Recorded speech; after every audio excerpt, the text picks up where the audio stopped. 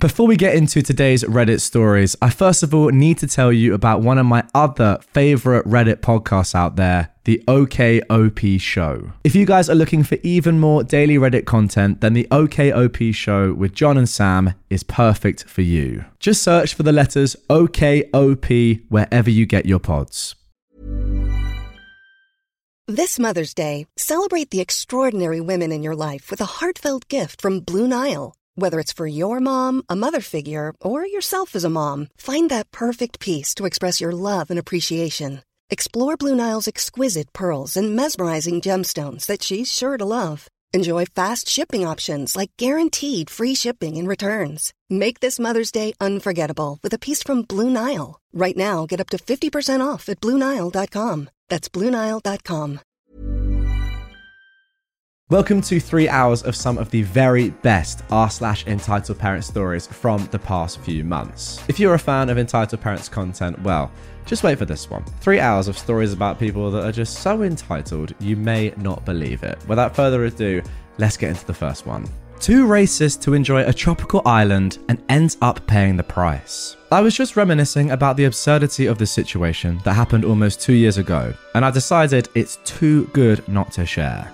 I'll be honest, it involves a lot of legal stuff that I'm not sure I'm talking about 100% correctly, but I can assure you this story is true, as is the end result. This might be a long one, so buckle up. For context, my mum is a travelling healthcare worker. Not a nurse nor a doctor, just to clarify, and we're from the US. Usually her contracts last from 8 weeks to 9 months, and she's worked all around the States. This results in an ungodly amount of airline miles that she likes to gift me, so I can visit her whenever she's on contract. I get a nice vacation, she gets to see me, I get to see her. Win, win, win. 2 years ago, after I graduated and was living at my mum and her long-term boyfriend's house in a COVID lockdown-induced depression and existential crisis, my mother scored her first overseas contract on a tropical island for 6 months, from June to the end of November. I'd gotten a trashy job in my hometown to start saving for whatever my next step was. 3 months in, my mum realised the downside to being on a very small island where international travel to and fro was a pain in the butt. She was lonely. This prompted a very bashful phone call in which she asked me if I wanted to take a break from working and come stay with her for a while. I jumped at the opportunity and we made arrangements to get my passport renewed and booked a ticket for me to stay with her for the last few months of her contract. All of this context comes to the main character, another US-based traveller, also not a nurse nor a doctor, who was my mother's co-worker. Let's call her Mary. Mary, to put it bluntly, was racist as heck, and she was not enjoying getting paid to work on an island with crystal blue water on white sand beaches. Why? Because she failed to realise that she wouldn't be treating elite white resort goers. No. Turns out, the people who tend to be treated at the local hospital were the native islanders. You know, the people of colour. She was also a COVID denier, Trumper, and anti-vaxxer. Really just a blast to talk to. She was so livid about having to go to a grocery shop surrounded by POC, not what she called them, hints, it starts with N and ends with R. It didn't matter that she could go to the beach every day after work and was lodged in a multi-million-dollar vacation home on one of the highest points of the island with a gorgeous view.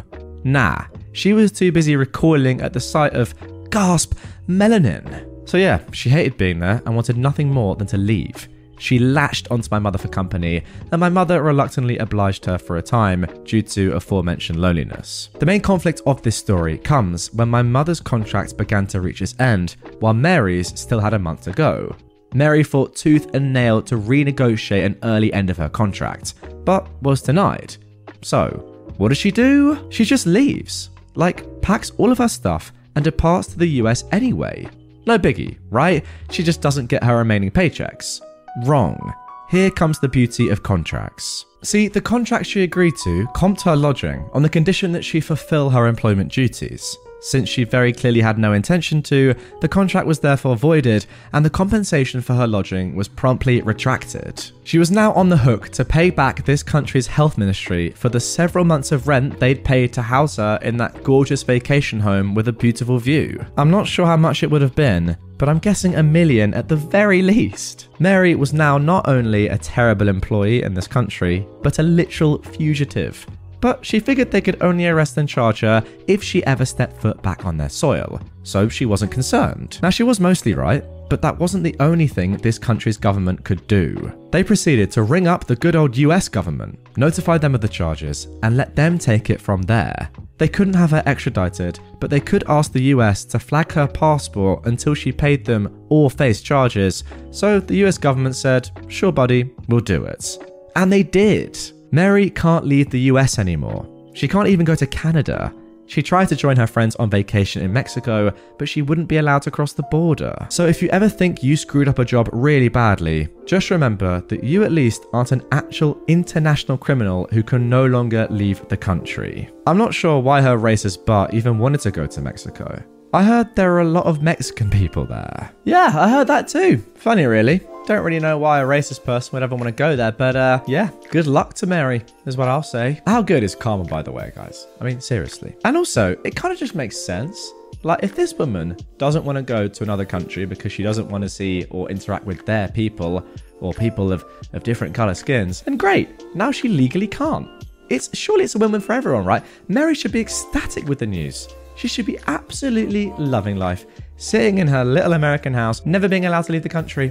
Brilliant, brilliant stuff. Now for our third entitled people story of this episode. My entitled sister expects me to apologise for snitching on her after she tried to out me to our parents. So me, a 17-year-old boy, and my sister, who is 14, have never gotten along. Not because she is only my half-sister, but because she is an immature and spoiled female dog. For some context, about 3 days ago, I told my sister she should stop dating her boyfriend because he is too old for her. She did not take my lecture kindly, and she did the only thing her immature butt could think of, deciding to tell my mum and stepdad that I am gay. She found out that I'm gay a few months ago after she burst into my room when me and my boyfriend were making out, and she's been threatening me that she will tell our parents ever since. The thing is, they already know, but I never told her to give her a fake sense of superiority. And ever since, she's thought she had me at her finger. Well, it seems like my sister finally decided to reveal my secret. So what she thought was about to be a session of my parents yelling at me or something turned into an intervention on her insensitive behaviour, as our parents put it. She just complained about how I was the bad guy because I was blackmailing her. But I wasn't about to let her get away with trying to ruin my relationship with my parents. So I did the only reasonable thing I could. I told them about her boyfriend, who by the way is 17 turning 18 in not even 2 months. Meanwhile, she just turned 14 in June. What? That is highly illegal. Oh my god, I did not think it'd be that serious. So, you can imagine how angry our parents were when they found out she was dating a guy over 4 years older than her. At first, they scolded me for not telling them earlier and helping my sister cover this up. You know what? I actually kind of agree with that. That is literally illegal. You should have told them as soon as you found out. At the end, we both got our punishments. Mine was about a 20-30 minute lecture for not telling them right away, and she got her phone and laptop taken away. Dad cut the Wi-Fi on her TV, and also she isn't allowed to go out.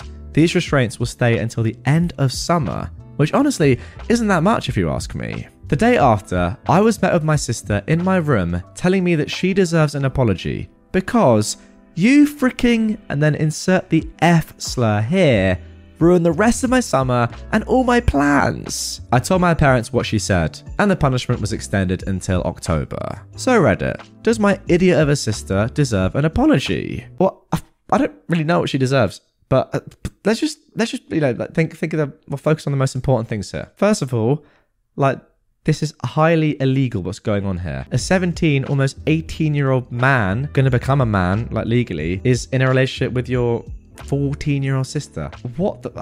Forget all the other stuff. I don't want to kind of brush it under the carpet because it's bad as well, but first of all, let's focus on that. That is illegal. I don't know necessarily which country this takes place in, but I'm pretty confident it's going to be illegal in whatever country. That is the most important thing. Secondly, honestly, I kind of feel a bit bad for your sister. Yes, she is 14. She needs to know way better than that. But 14 is still a young age. There's enough time to educate her and make her realise that she's just being horrible and needs to change her ways. When I was 14, I wasn't saying stuff like this, but I'm pretty sure I had not that much common sense and probably said some things that I now regret. Let's just be completely frank. Not to this extent, but there's still time for her. to get back to normal with a good amount of education. I just can't get my head over the fact that there is a 17/18-year-old man in a relationship with a 14-year-old. That is crazy, and your parents are right. That is the thing that you both need to be punished for not telling them sooner. Thankfully, you did eventually tell them, because, oh my God, if that carried on, could have been absolutely catastrophic. Look, it's easy to jump on the bandwagon and say your sister's a bad person for calling you the F slur and all that stuff. And yeah, she is, obviously. But just first and foremost, make sure that she's all right. Because a 14-year-old going out with a 17, 18-year-old, she's being taken advantage of there. It's important to make sure that she is safe and that guy is locked up. Now for our final story of this episode. Bizarre woman tries to steal my fries at the food court. This happened at the food court at my local mall the other day. And it's weird how boundaries and basic social conventions seem not to apply to some people these days. So me and my wife go to the mall and decide while browsing that we're going to get some food. We go. My wife says she's not hungry, but I get a burger and fries and then start eating. Halfway through, my wife says she is in fact hungry and she's going to steal some fries. Fair enough, I let her take some fries and she eats them. Now I wonder, in the history of mankind, how many times this exact interaction and event has taken place. I don't know, get in the comments down below. What do you think? A little while later, I've started on the burger and my wife says she needs the bathroom and walks off. And I have some fries left on the side of my plate. I look down to use my phone as I get a DM from someone, and then I hear a rustling sound at the side of the plate. I look up, thinking my wife has come back and has decided that she wants more, and say, "Hey honey, guess you've made some extra room for more fries." And then spot that, no, it's not my wife. There's some random woman, mid-30s, putting her hand in my plate about to grab the fries. She laughs and says, "Wow, suddenly we're super acquainted, aren't we?" I laugh out of disbelief and say, "Excuse me? Why are you trying to steal my food?" She acts offended and says, "Well, you let the other woman sitting by you steal some fries, and you clearly don't want these, so I thought I could have them." I explained that the other woman sitting by me was my wife, but she's just some random person who I don't know and doesn't have any right to my food as I hadn't invited her. She just rolls her eyes, snorts, lets go of my fries, and then walks off. I sit there for a second in disbelief that someone just tried that. And my wife comes back and asks what the woman storming away from my table wanted. I explain what just happened and we both laughed, as it was weird, inappropriate, and something that most people should probably have learned way earlier than someone who seemed in her 30s. I'll just take this stranger's food without asking. It's certainly an interesting take on things, but not one I agree with. Yeah, as far as hot takes go, I think I'll have to agree with that. If you see a woman on the table with someone else, they're clearly like together in some form, doesn't have to be in a relationship, just even friends or whatever, like sitting at the same table and they're eating a little bit of someone else's food, that same person that they're on the table with. You don't just go, "Oh, that food must be for free then," and go up to it. It is just bordering on ridiculous. In fact, it's not bordering on ridiculous. It just is ridiculous. Mom deserves the best, and there's no better place to shop for Mother's Day than Whole Foods Market. They're your destination for unbeatable savings, from premium gifts to show-stopping flowers and irresistible desserts. Start by saving 33% with Prime on all body care and candles. Then get a 15-stem bunch of tulips for just $9.99 each with Prime. Round out Mom's menu with festive rosé, irresistible berry chantilly cake, and more special treats. Come celebrate Mother's Day at Whole Foods Market. Neighbour opens my parcel and shouts at me for the contents. I can't actually believe this conversation just happened. The sheer entitlement and ridiculousness of it has made me laugh, but also left me speechless. I ordered a mug from Amazon as a gift to my best mate. The mug had the word CUNT on it with the C as the handle. Cute mug. Would recommend. Anyway, there is a house on the street next to mine that has a very similar address to mine, and I'll often get their post and they sometimes get mine. For example, my address would be something like number 6 random streets and theirs is number 6 random side street. It's annoying as they're different plus or minus one word, but the names of myself and that family are so wildly different that you'd think the postman or any delivery driver might have got used to that by now, but I digress. I had the notification from Amazon to say my mug had been delivered and was in the safe place. I go to check and it isn't, and so I go round to the similar address's house to see if it was indeed there, and I get no answer. I decide that I'll try again later and/or they'll bring it over before I contact Amazon. Now a few days pass and they don't bring my parcel round. so I get Amazon to replace it. But then, half an hour ago, there was a knock on my door. I opened the door to the father of the family at the similar address, holding my Amazon parcel that's been opened, and he quite literally throws it at me. Before I can form words, he says, "My 11-year-old child opened that. Don't you ever order something so disgusting again. How dare you?" And he started to storm off. I register what the heck he just said, and I shout after him, "Wait, what the? No one should be opening my post anyway. That's a criminal offense. How dare you have the cheek to come to my house and berate me for opening my post?" He just waved his hand at me dismissively and carried on walking. I just stood there for a good minute trying to figure out if that actually happened. Well, it did, and now I have 2 CUNT mugs. I'm so tempted to leave one on his doorstep with a note saying, "You can keep it, mate. It's definitely been made for you." Wow, what a way to end things once and for all. I mean, hearing that after just being so angry and then your neighbor saying that to you, that has got to hurt. So good. I feel like at this point, you have any excuse to order your neighbor just whatever you want. It could be something, pretty adult, naughty, just downright disgusting. I feel like if they're opening your post, then, let them open your post, right? And see what other surprises you have for them. It's so weird though. Them getting angry at you for opening your post. Mental. My cousin's wife tried to put their young son on a plane flight with me. Oh boy, here we go. I've lurked on this subreddit for years, but stopped due to the pandemic for mental health reasons. But I've wanted to tell this story for a while now.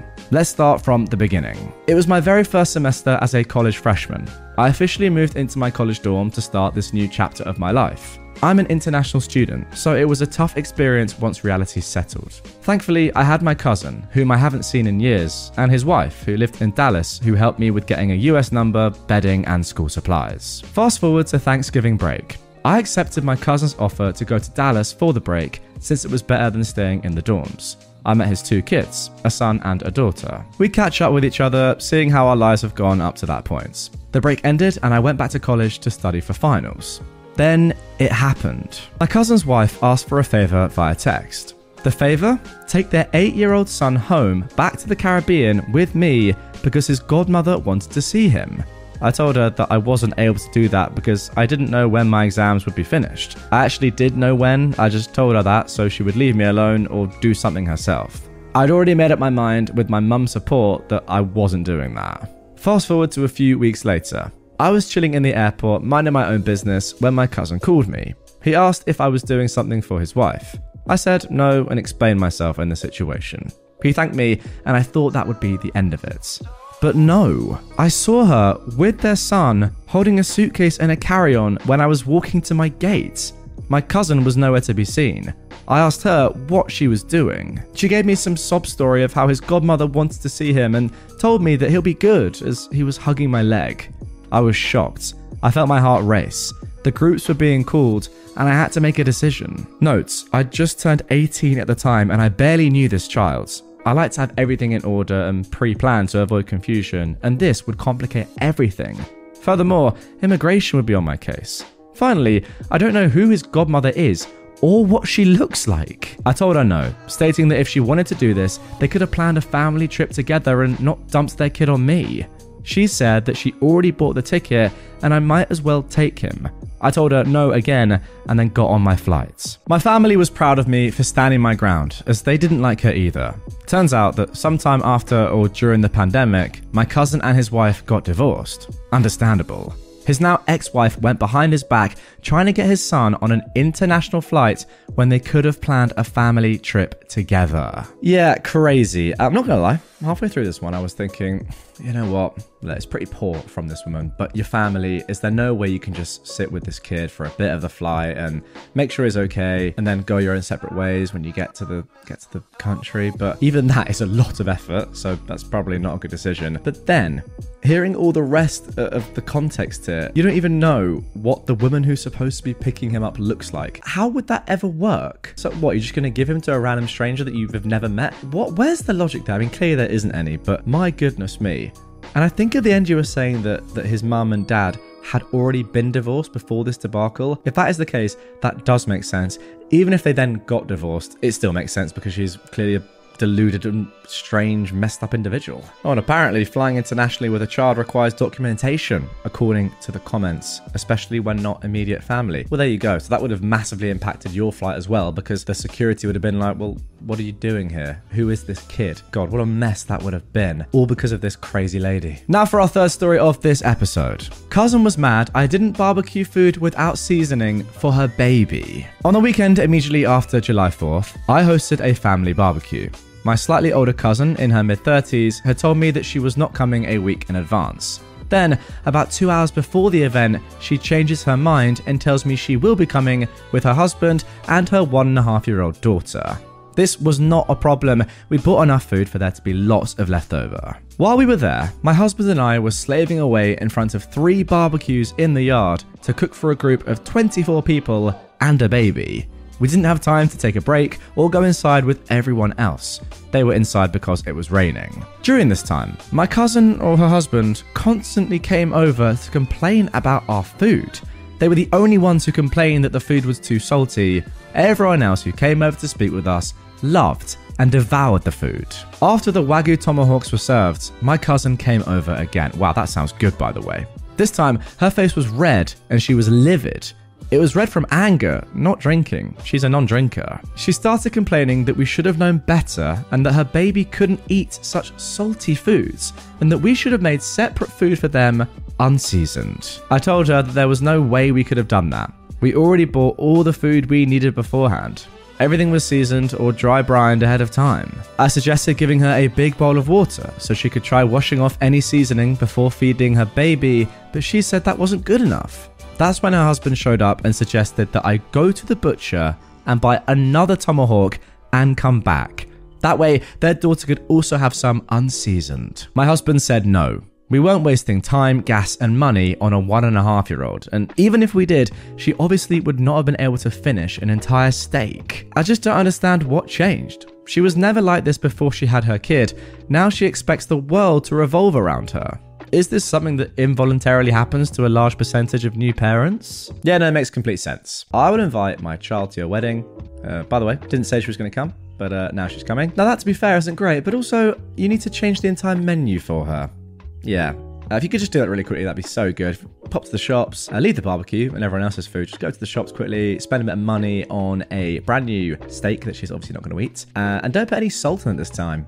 Just for her, because we gave you such a big warning of a couple of hours. You clowns. I would say, to answer your question up here at the end, yes, I think. I mean, look, parents in the comments, let me know. I do imagine that when you have new parents, they do think that the kid is their world, because for them it is. But for other people, it is not.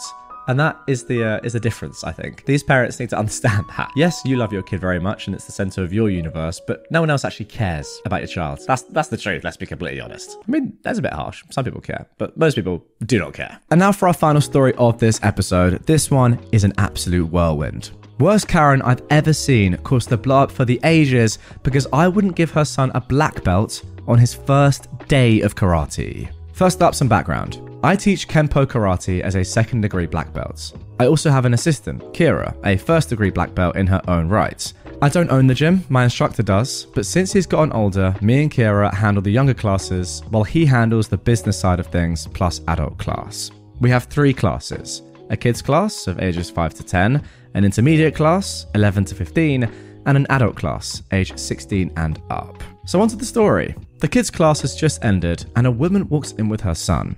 She says her 13-year-old son wants to take karate lessons. So I shake hands with her and have her sit down with my instructor to fill out the waivers and get him his G measurements. Other students file in for the intermediate class and me and Kira get down to business. I take the bulk of the class, around 15 kids, while Kira goes with the new student one-on-one to teach him basic strikes and stances. Not 5 minutes later, I hear Kira upset, telling the new boy to do 10 push-ups. Why? Well, he called Kira, who's essentially a volunteer, a frickin' female dog. Karen, the mother, stands up and says her son can't do push-ups, as she doesn't want her son to be sore. Kira lets him do the push-ups on his knees, but not 5 minutes later, she makes him do 20 more, since he's now called her a S-word. What? For reference, Kira is in her early 20s and the boy is 13. Not to mention there's other parents and kids here as well. It's wholly inappropriate. So I walk over and ask Kira to switch with me. As she does, she gives me the bug eyes and mouths, "What the frick?" So I walk over and ask the boy why he insulted my assistant Kira. He said he doesn't like girls. When I asked him what he meant, he said he only listens to his dad or other boys. "He won't listen to me at all. He needs some discipline," the mother confirms to me, chuckling, as if raising a monster is something to laugh about. "When do I get a black belt like you have?" the boy asked me. Mind you, he's been punched in the air the entire time. This boy is aggressively hyper. Well, it takes a while. I've been training since I was 5 and I earned my black belt at 21. So it took me a while, I say. "Nah, I don't want to wait that long. I want mine now," he says, his chubby face now red and sweaty from the shadowboxing. The mother motions me over and whispers this in my ear. "Do you think you can just give him one? Just to make him happy?" "No, sorry, he has to earn one. We aren't a belt factory." "Well, he never gets told no." "I'm sorry, but that's not how we do things here." "Look, I have money. I can pay you extra." "No, sorry, we only give belts when they're earned." After several minutes of arguing and conversation that leads nowhere, Karen snaps at me. "I paid, so you give my son a black belt." She stands up and points a finger in my face. It was so sudden that I reflexively took a step back. "Hey, chill out, lady," some of the other parents chime in. Before I can reply to Karen, I hear a loud commotion behind me. I hear more parents and students shouting.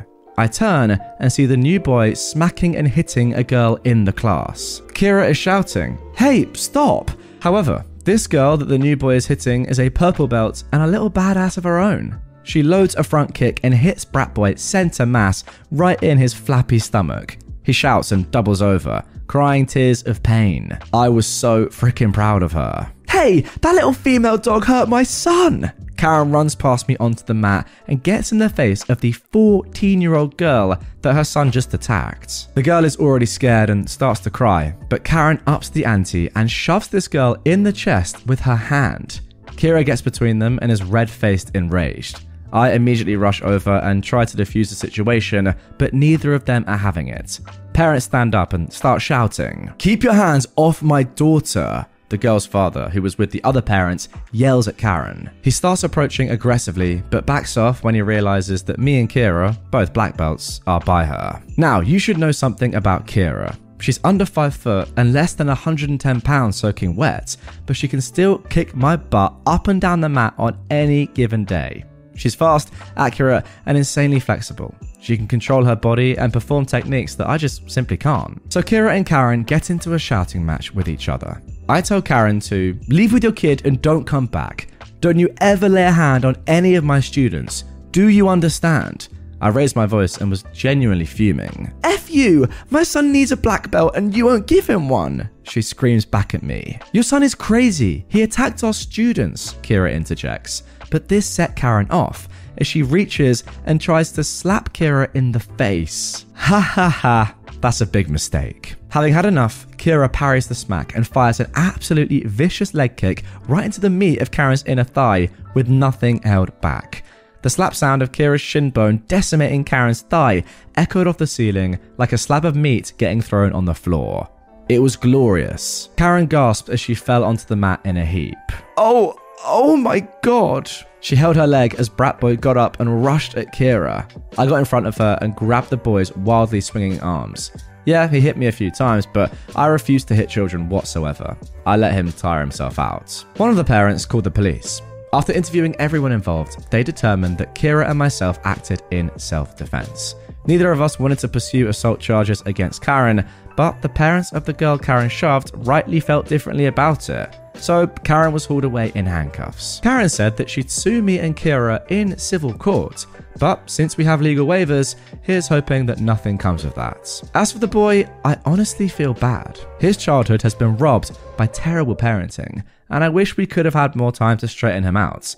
I have particular dislike for his views of women, and I feel like I really could have helped turn him around. Maybe, maybe not. So yeah, that was my experience tonight. Hope you will enjoy reading it more than I did going through it. Well, I did enjoy reading that. That was unbelievable. Put yourself in this spot. What are you doing here? What are you doing? It's so dumb. If you're going to pick a fight with anybody, anywhere, I personally wouldn't choose karate instructors in a dojo.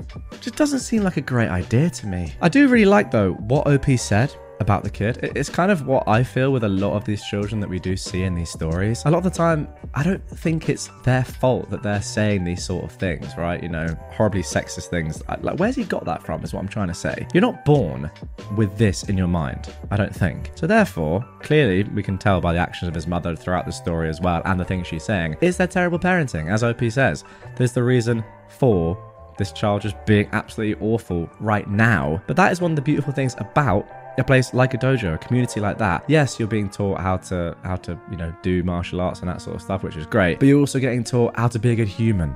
That is as important, well, probably more important, let's be completely fair, when you have a kid like this. Mental scenes. And kind of wish that Kira was allowed just to batter her. Would have been good, eh? You won't give me a key to your house? That's fine. I'll make one for myself. This is actually an entitled grandparent story, but this lady has been involved in my upbringing since I was a child. And this woman hates me. To give some background, my grandmother is a hardcore Catholic former nun and was extremely strict with my dad and me. My dad got his 17-year-old girlfriend drunk and pregnant, which is obviously a huge no-no in the Catholic Church. My grandma basically pressured my mum to convert to Catholicism and marry my dad. Later, they had 2 more kids. But because I was born out of wedlock, I am the black sheep. And not just by my grandma, my entire dad's side will never be happy with me, and they hate me and my mum. For reference, I'm 24 and my sisters are 22 and 20. The youngest just moved out with her partner, but neither have jobs. And the middle one and her fiance are extremely financially irresponsible and live with my parents and just expect to have everything handed over to them. I'm out of the house with a professional job, married, and have a child, and have been doing really well for myself. Yet I'm the disappointment. My grandma was extremely strict and abusive, specifically to me. She's yelled at me multiple times, calling me the child of the devil, a demon, etc. She's thrown stuff at my face for no reason, and I wasn't allowed to have any privacy at her house. I always had to have the bedroom door open. She would sit at the foot of my bed until I fell asleep. I had to spend every weekend and break from school with her until I started working at 15, and she would scream at me if I locked the bathroom door. You get the idea. She'd also threaten to call the cops if we didn't comply with her, and there were multiple instances where she would call the cops if we didn't answer our phones. Like, she's called at 7 a.m. and 10 p.m. on separate occasions, and I've woken up to cops knocking at my door. And yes, this has happened when I'm at home and also out of town, where I didn't even tell her where I was staying. She is psycho. So, on with the story. I actually just found out the other day that she did this, so that's why I'm sharing this now. Anyway, when I was 20, I decided to move out with a couple of friends. My grandma demanded that I give her a key to the duplex. I refused for multiple reasons. In the first place, I don't need my grandma being able to come over whenever she wants, especially since one of my roommates was my boyfriend. In the second place, we threw a lot of get-togethers, and I don't need her lecturing my friends that Dungeons and Dragons and anime and all that are tools of the devil, and we need to all go to church with her. And in the third place, we'd all agreed to not give out copies of our keys to any family members, and I'm not about to have my friends' privacy invaded as well, because my grandma just can't handle not having control of every little part of my life. I mean, she still called multiple times every day and found excuses to try to come over as much as possible. And every time for the first couple of months, she kept demanding I give her a key to our place, and I kept refusing. Well, at one point, my youngest sister was spending the night and my grandma dropped her off. We were going to go and do some shopping, but I couldn't find my keys. I'm looking everywhere and I can't find them anywhere. So my grandma offered to pick up what I needed to make dinner. I reluctantly agreed and went back to looking for my keys. They somehow were right on the bar. Now, I didn't think much of it at the time because I do stuff like that all the time, but my sister told me the full story. Apparently, the next day when my grandma picked her up, she bragged to her how she stole my keys when I wasn't looking and made herself a copy of the key so she can go inside whenever she wanted. Now, she's never barged in while I'm home, so I'm guessing she was coming in when no one was home and going through everything.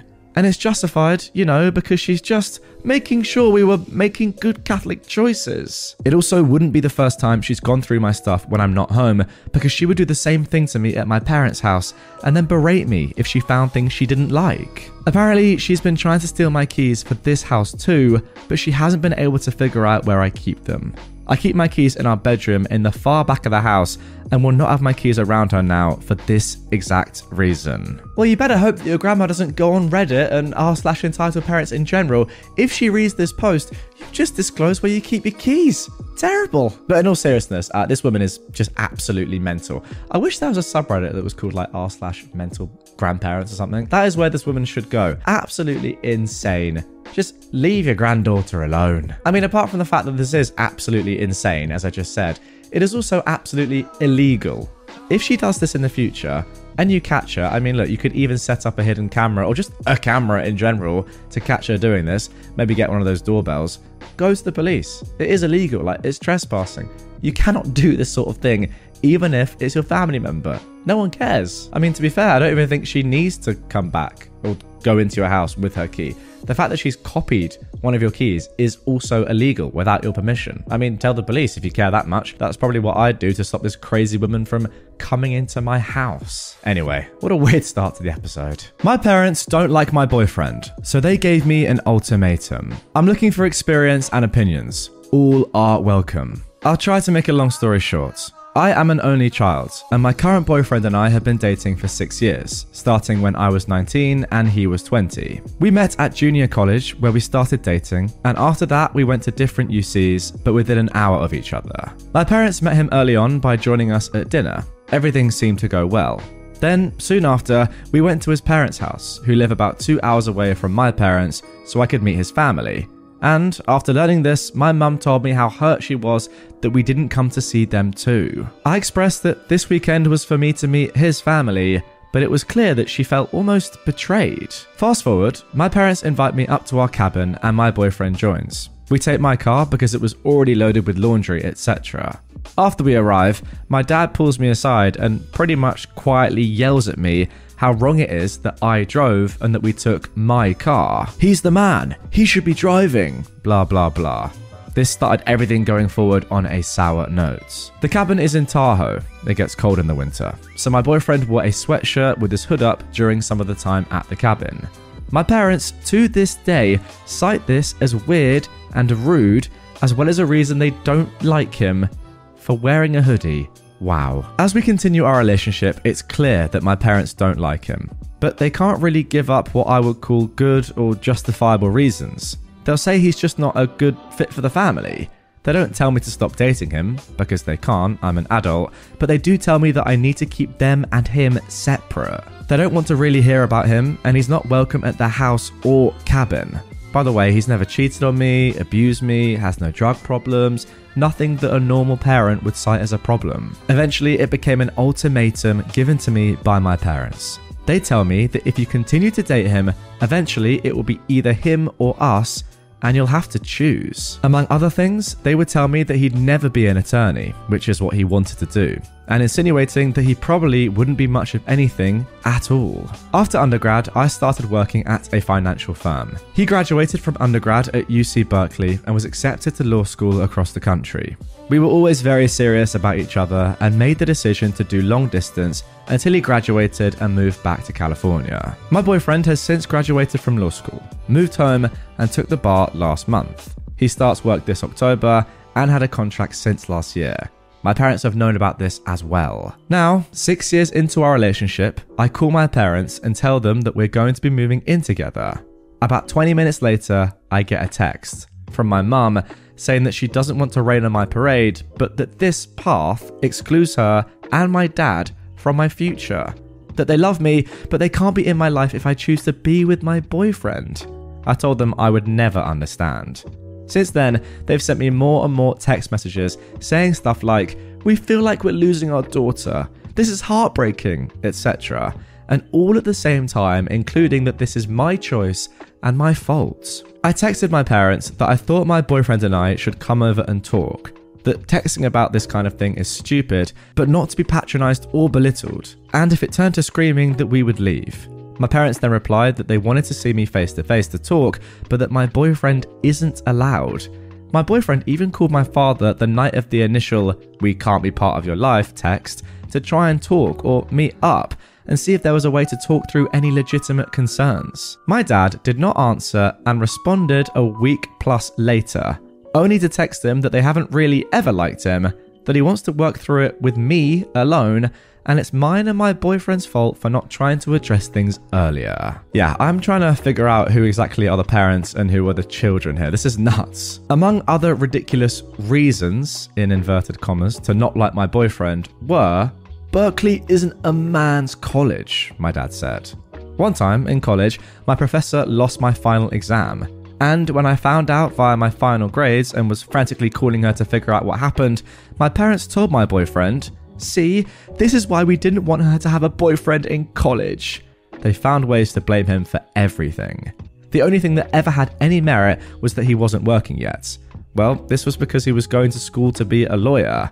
Apparently, marrying someone who will make a lot of money is a bad thing? My boyfriend is the nicest, most calm and peaceful person ever, and he loves me more than anything.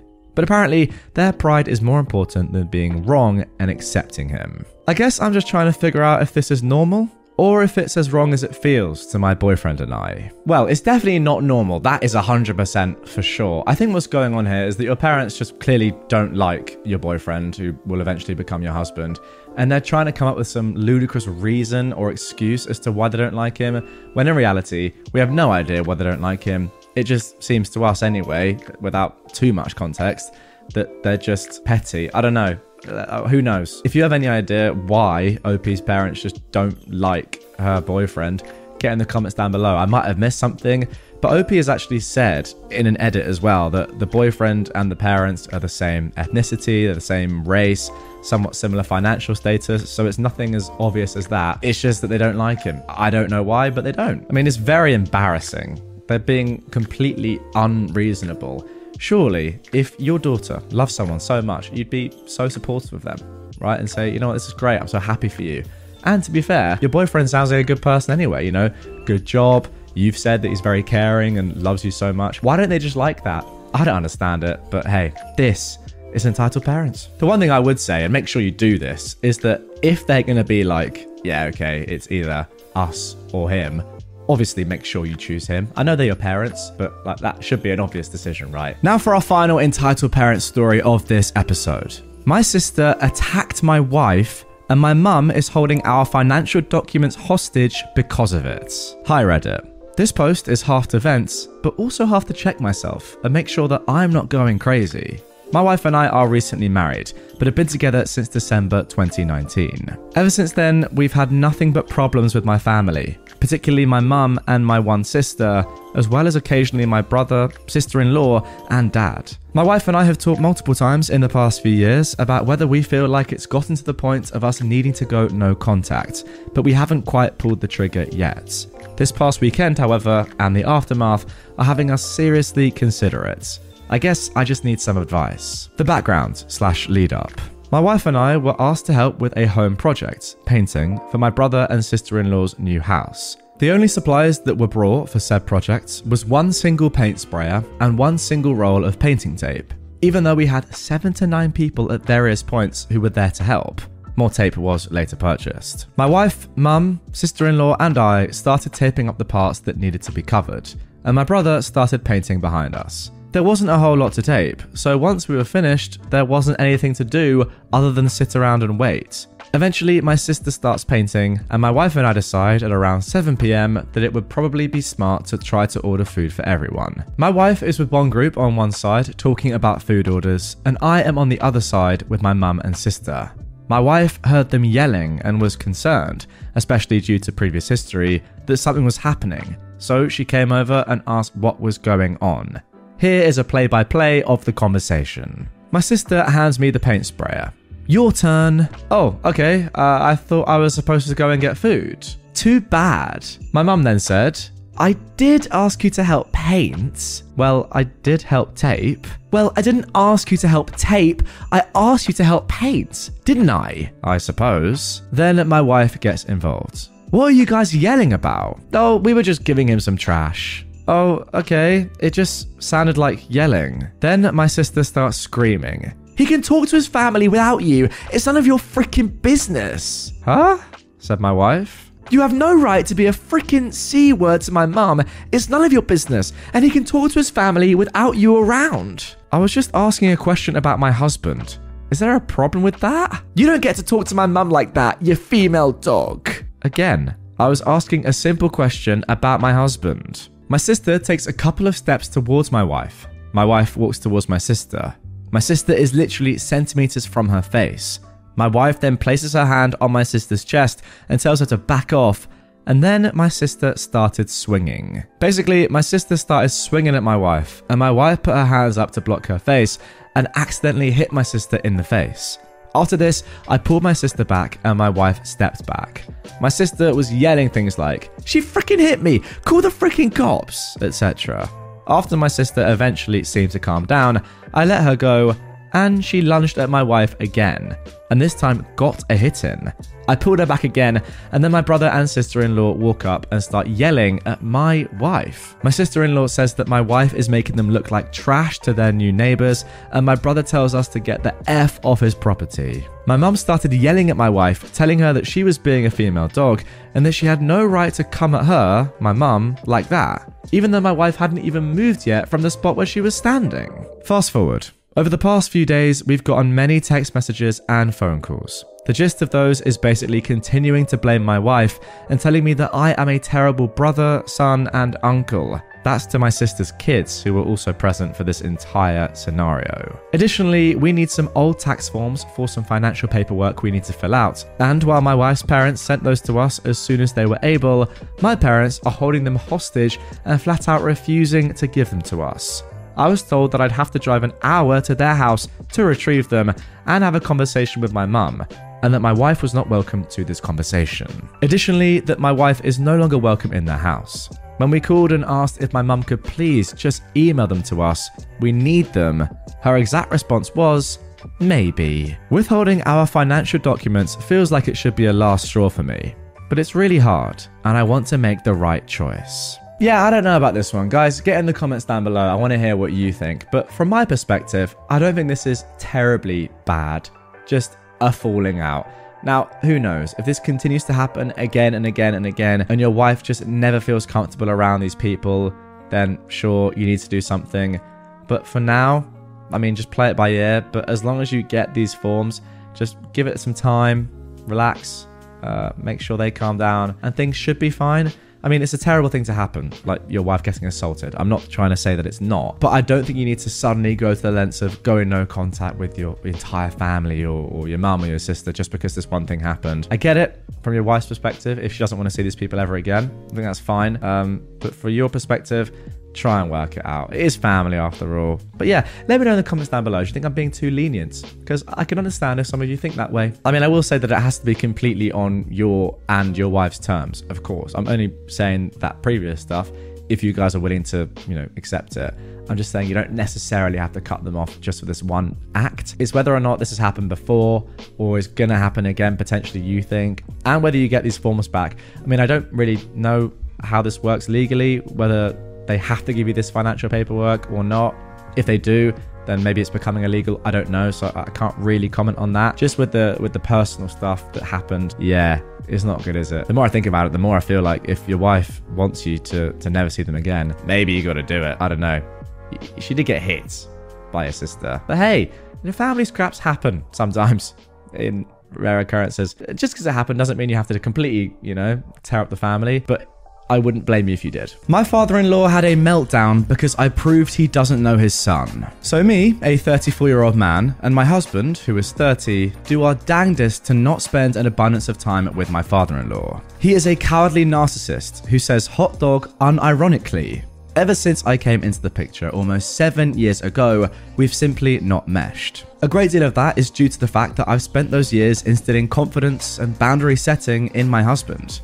My father-in-law does not like being told no. We literally got kicked out of a restaurant one time because he couldn't accept that they wouldn't give him a discount. So, needless to say, our interactions are nothing more than the exchanging of fake pleasantries. Last week, we're over there for our quarterly visit. The way these evenings typically go is that my husband occupies my father-in-law, while my mother-in-law tests out her new English vocabulary on me.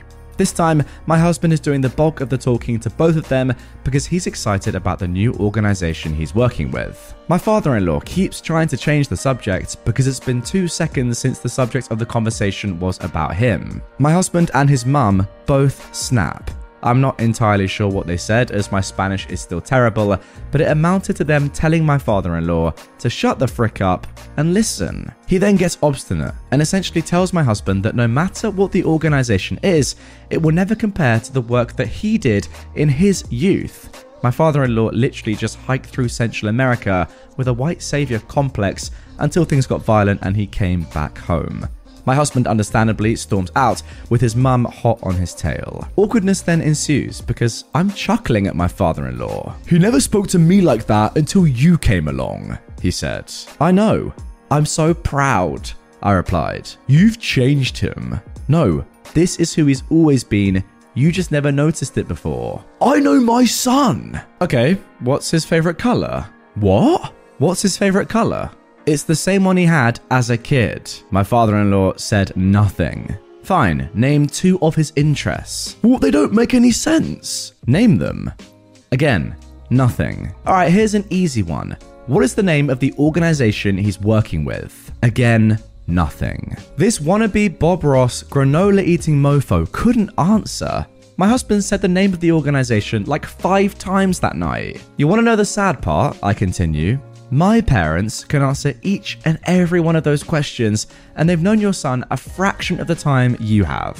Cue the screeching in Spanish. Being yelled at in a foreign language by a non-native speaker is a surreal experience.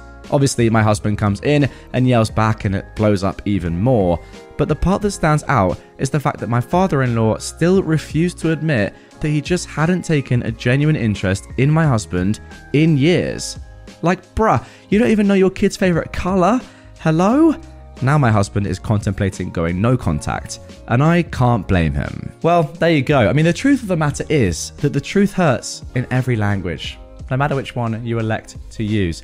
So good. I mean, clearly, this guy is just so self-centered. The fact that he can't even name the organization which his son works for is actually kind of mad, especially given that the entirety of that conversation has been about it and how proud he is and how interested he is in that organization. How self-centered must you be to not even think to listen at all to what your son's saying and just think to yourself probably, "Oh, can you just shut up? I want to talk about myself and what I've done." And by the way, when I did a week of work, like 50 years ago, backpacking, hiking, whatever it is, in Central America, it was so much better than my son's now permanent job, which he does for a living. I mean, that makes sense. It's actually crazy to be this jealous of your son and then also attack his husband because he's made him realize your dad's actually a horrible person. You need to stand up to him. Good stuff. Now for our next entitled parent story. Entitled stepmother wants me to stop breastfeeding. So, some context here. I am a 28-year-old woman and I had my daughter, Ida, 3 months ago. My wife is a 35-year-old woman, Taylor. My stepmother is Mary, who is 45 years old, and my stepbrother is Tom, who is just 11. So, Tom and I weren't close until I was pregnant. During the pregnancy, he became really interested in me and the baby, and actually became quite clingy and needy of me. I felt weird about it. But when I tried to retreat, Mary and my dad said I was being cruel and miserable and I had the chance to be a good sister but was being selfish and rejecting him. Along with the pregnancy hormones, it made me feel guilty, so I let him still come round a lot. Now Taylor has a chilled attitude, so has kept calm and just said she wants what I want, even though he has become resentful of her. I made it clear that she was my wife and any disrespect to her would mean he had to leave. He became focused on my bump and was touching it all the time. Mary thinks he's autistic, but no doctor has ever diagnosed him. I had Ida 3 months ago, and she's the best baby ever. She's so perfect, and I've loved seeing my wife become a mother. She is a natural at it, and it's compounded our love for each other. I've decided to breastfeed and then pump, so Taylor can use the bottle to feed as well. It's been going pretty smoothly, and honestly, it's something that allows us to bond with Ida. Often Taylor will lay with me whilst I breastfeed and we'll spend time together with Ida sleeping on my chest. Apparently, Tom was very angry when he wasn't allowed into the hospital to see me or the baby, and he kicked off when we said that only my mum and mother-in-law were allowed over until 2 weeks postpartum.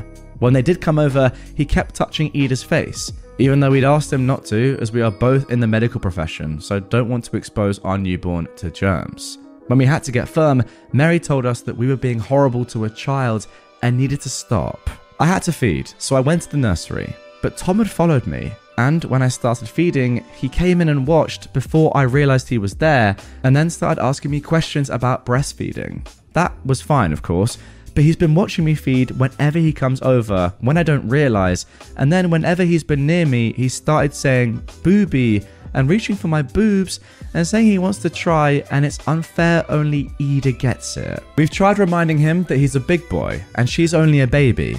But then, last week, I woke up from a post-feeding nap to find him lying on top of me with his hands and face on my chest area. When we tried telling Mary and my dad that this was getting out of hand, she said we were discriminating against his autism and we just didn't understand that I was his special person that he focused on and that I should be honored. I told her I had to stop as I was uncomfortable. And Mary said if I wanted him to stop, then I would have to stop breastfeeding as it was cruel to tease him without. This is stupid, right? Now look, my boobs did get significantly bigger during my pregnancy and have stayed that way after giving birth, so I could see how he'd noticed them, but it still feels wrong. Wow, I mean, first of all, what a story is all I can say about this one. My immediate kind of conclusion is that the parents are just not doing enough here, right? Mary is just not doing enough. I think we can all agree that yeah, at 11 years old, you don't have the common sense that an adult has, and it's the mum's job to educate her son whether to do these sort of things or not. Now, of course, Tom could have autism, but if you're someone's mother and you think your child might have autism, wouldn't you then go to a doctor and say, I think my child might have autism? I mean, I don't know. It's something like that, right? You need to go and actually have that diagnosed so you know for sure. Not just use the fact that your child might have autism as an excuse as to why they are doing this sort of weird stuff. Again, I don't blame Tom. I mean, whether he's autistic or not, I don't really care, to be fair. He's an 11-year-old kid who's just, doing stuff that he wants to do without much thought. Yeah, I mean, 11 is bordering on the age where you should not be doing this sort of stuff just on the back of your own kind of, mind. But nonetheless, it's definitely on Mary to say, Tom, what are you doing, mate? And educate her son. Yeah, a terrible woman that's just saying, okay, well, I'm not going to educate my son. You're going to have to stop doing the most natural thing there is in the world, breastfeeding. My father wants to reconnect with me after 20 years. My family gets mad at me when I refuse to talk to him. For background, my parents met in their late teens and soon had me.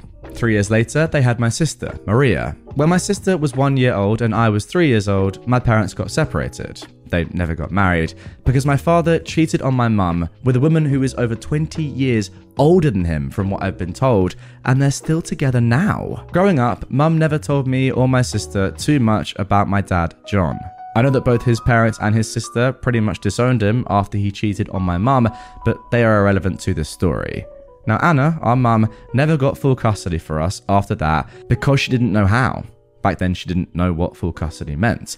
But John still was sending Anna €200 a month for each of us until we became 18. I soon moved after turning 18 to live with a friend, and in 2021 moved to another country where I currently live. After that, I only kept little contact with my mum and almost none with my sister. Fast forward to the 31st of August, so 3 days before this post was made, on my birthday, I get a call from an unknown number. I pick it up, and the following conversation ensued. Hello? OP? Yes, who is this? It's me, John. I'm sorry, but I don't think I know you. I'm your dad. I'm sorry? How are you? Why did you call me? It's your birthday, right? Yes, it is. Well, happy birthday, OP. Again, why did you decide to call me now? Don't you have a new family? Yes, I'm married now, but I have no other kids other than you and Maria. At this point, I was in disbelief, so I ended the call. I couldn't understand why he decided to call me after 20 freaking years of no contact between us. He tried calling me again, but every time I ignored the call. The next day, Mum called me. Hello? Why did you hang up on John? Mum, are you serious right now? Yes, he's changed now. He wants to have a son and daughter again. Well, I guess it's just a bit too late, don't you think? Oh, stop being dumb and go talk to your father. No, you go talk to him if you want to. I've got nothing to talk about with that POS. After I said that, I hung up on her also. Both my mum, her side of the family, and also my sister have been blowing up my phone daily. I've already blocked some of them. He hurt us badly and everyone decided to forgive him out of nowhere for no apparent reason. I am not forgiving him. I'm thinking about cutting contact with the rest of my family if they keep defending him. A good father doesn't leave his children for 20 years and then out of nowhere decides that he is entitled to have a relationship with them. I'll keep you all updated on this. But for now, I'll be going no contact with them for a while. Honestly, guys, with this story, I don't really know who is worse. Your dad for ditching you for 20 years and then just trying to get back in the mixer. I mean, ditching you for 20 years is something. Then saying, oh yeah, by the way, hi, how you been for the past 2 decades? What a relationship? Obviously not, you clown. Or everyone else that's seemingly allowing this crazy behavior and just is forgetting the fact that he cheated on your mum and then left 20 years ago without saying a word and hasn't been in contact for those 20 years. Why is your mum now saying, oh, come on, he's your dad after all? Well, no, yeah, biologically, but not really. Because what's he actually done that's been father-like in your entire life? I mean, literally nothing. Why is everyone allowing this behavior? I don't understand it. Guys, let me know in the comments down below. Can you advocate for this at all? I don't see the logic behind it one bit. I'm confused. Oh, wow. A comment has actually said, maybe he needs a kidney donor. I mean, yeah, either that or money. Now that makes sense. I should have thought about that actually, and I reckon you lot have commented it down below. There it is. He's definitely after something. What exactly it is, we don't know, of course. But yeah, he's definitely after something from you, that's for sure. Stay away. I mean, you're clearly going to do that anyway, but stay away. And now for our final story of this episode. Making my senior parents homeless. I am a 30-year-old woman, and me and my father, who is 64, have historically had a rocky relationship. My parents divorced when I was 5, and he married the woman he cheated on my mother with. I was an only child, and she had 4 kids from a previous marriage. During my childhood years, I spent most of the allocated time dedicated to my father in the divorce with my paternal grandparents. Every 2 weeks and 42 days in the summer, they lived in a different state. I cherished the time I had with them, and they would always go to bat for me. There was some tension caused early in my dad's new marriage due to my stepmom demanding that my grandparents go back to the store one Christmas and get equal amounts of gifts for all her children, even taking some from me, gifting them to her youngest. I spent many times waiting on my mum's sofa for my dad to pick me up, and he never did. I'd later find out he was on family vacations with his new family. Look, I could spend all day telling Cinderella stories, but I need to keep focus on this story. My grandparents picked up his slack. We spent summers learning how to make baskets, gardening, camping, and various different activities. Their home was a second home to me. When I was 13, I went to go and live with my dad after some methodical brainwashing, and I then would rarely see my grandparents. My grandma would call and they'd ignore it. It would hurt my heart to see it on the caller ID, knowing they were just on the other line, but my dad and stepmom would not allow it unless I sat at a table with them while on the call. So fast forward to summer of my freshman year, we went to visit my dad's side of the family. On the last night, my aunt and uncle who lived next door asked if I could stay the night with my cousins. My stepmom wanted her youngest daughter to be included. They declined because my stepsister was actually a thief. A fight then ensued in the front yard that night, resulting in physical altercations. My stepmother shoved my 74-year-old pap to the ground. He had a hip replacement in the 90s and already had a stiff walk. I was utterly terrified and distraught. As the chaos ensued, I packed my belongings because they said we were leaving. I vowed then that this would be the last straw and I would never forgive them. We missed their 50th wedding anniversary because my stepmom was still upset over what his family did to her that night. The next spring, my pap had a stroke and it was never the same. The man that helped raise me during his son's shortcomings didn't remember my name. He died in 2014. Later, I left home when I was 18 to go to college, where I met my husband. He's been my rock and helped when my dad throws fits in the last few years when he doesn't get his way. He showed me nothing but unconditional love and support, and is the father to our child mine never could muster to be. I go no contact with my dad every couple of years because of his behavior. There's an old saying that time heals all wounds, but I don't believe that to always be true. I maintained a relationship with my mammy, my paternal grandmother, until her death in December. She was a cheeky one who left notes for us to find after death. The woman never forgot a thing when she felt slighted, and that also reflected in her will. So I inherit the house that's been deeded to me since 2001. My dad knew they'd give it to me, but I honestly think he thought he had a chance of fighting me for it. Since 2012, he and my stepmom have been living in an RV that is now starting to fall apart. He is retired military and has no savings. Right after the funeral, he stashed his belongings in closets. I discovered this after I changed the locks and added cameras, as I live out of state and wanted security for the home before I sell my house and move into my childhood home. I put his stuff and what was owed to him in storage, and my uncle gave him the keys. After learning this, he's been furious. My step-siblings keep reaching out telling me I'm heartless for keeping him out of his parents' home. He called crying, and I coldly told him that if they wanted him to have it, they would have left it to him. I also told him he should have treated his parents better when they were alive. I have the deed in my hands and there's nothing left for him to do about it.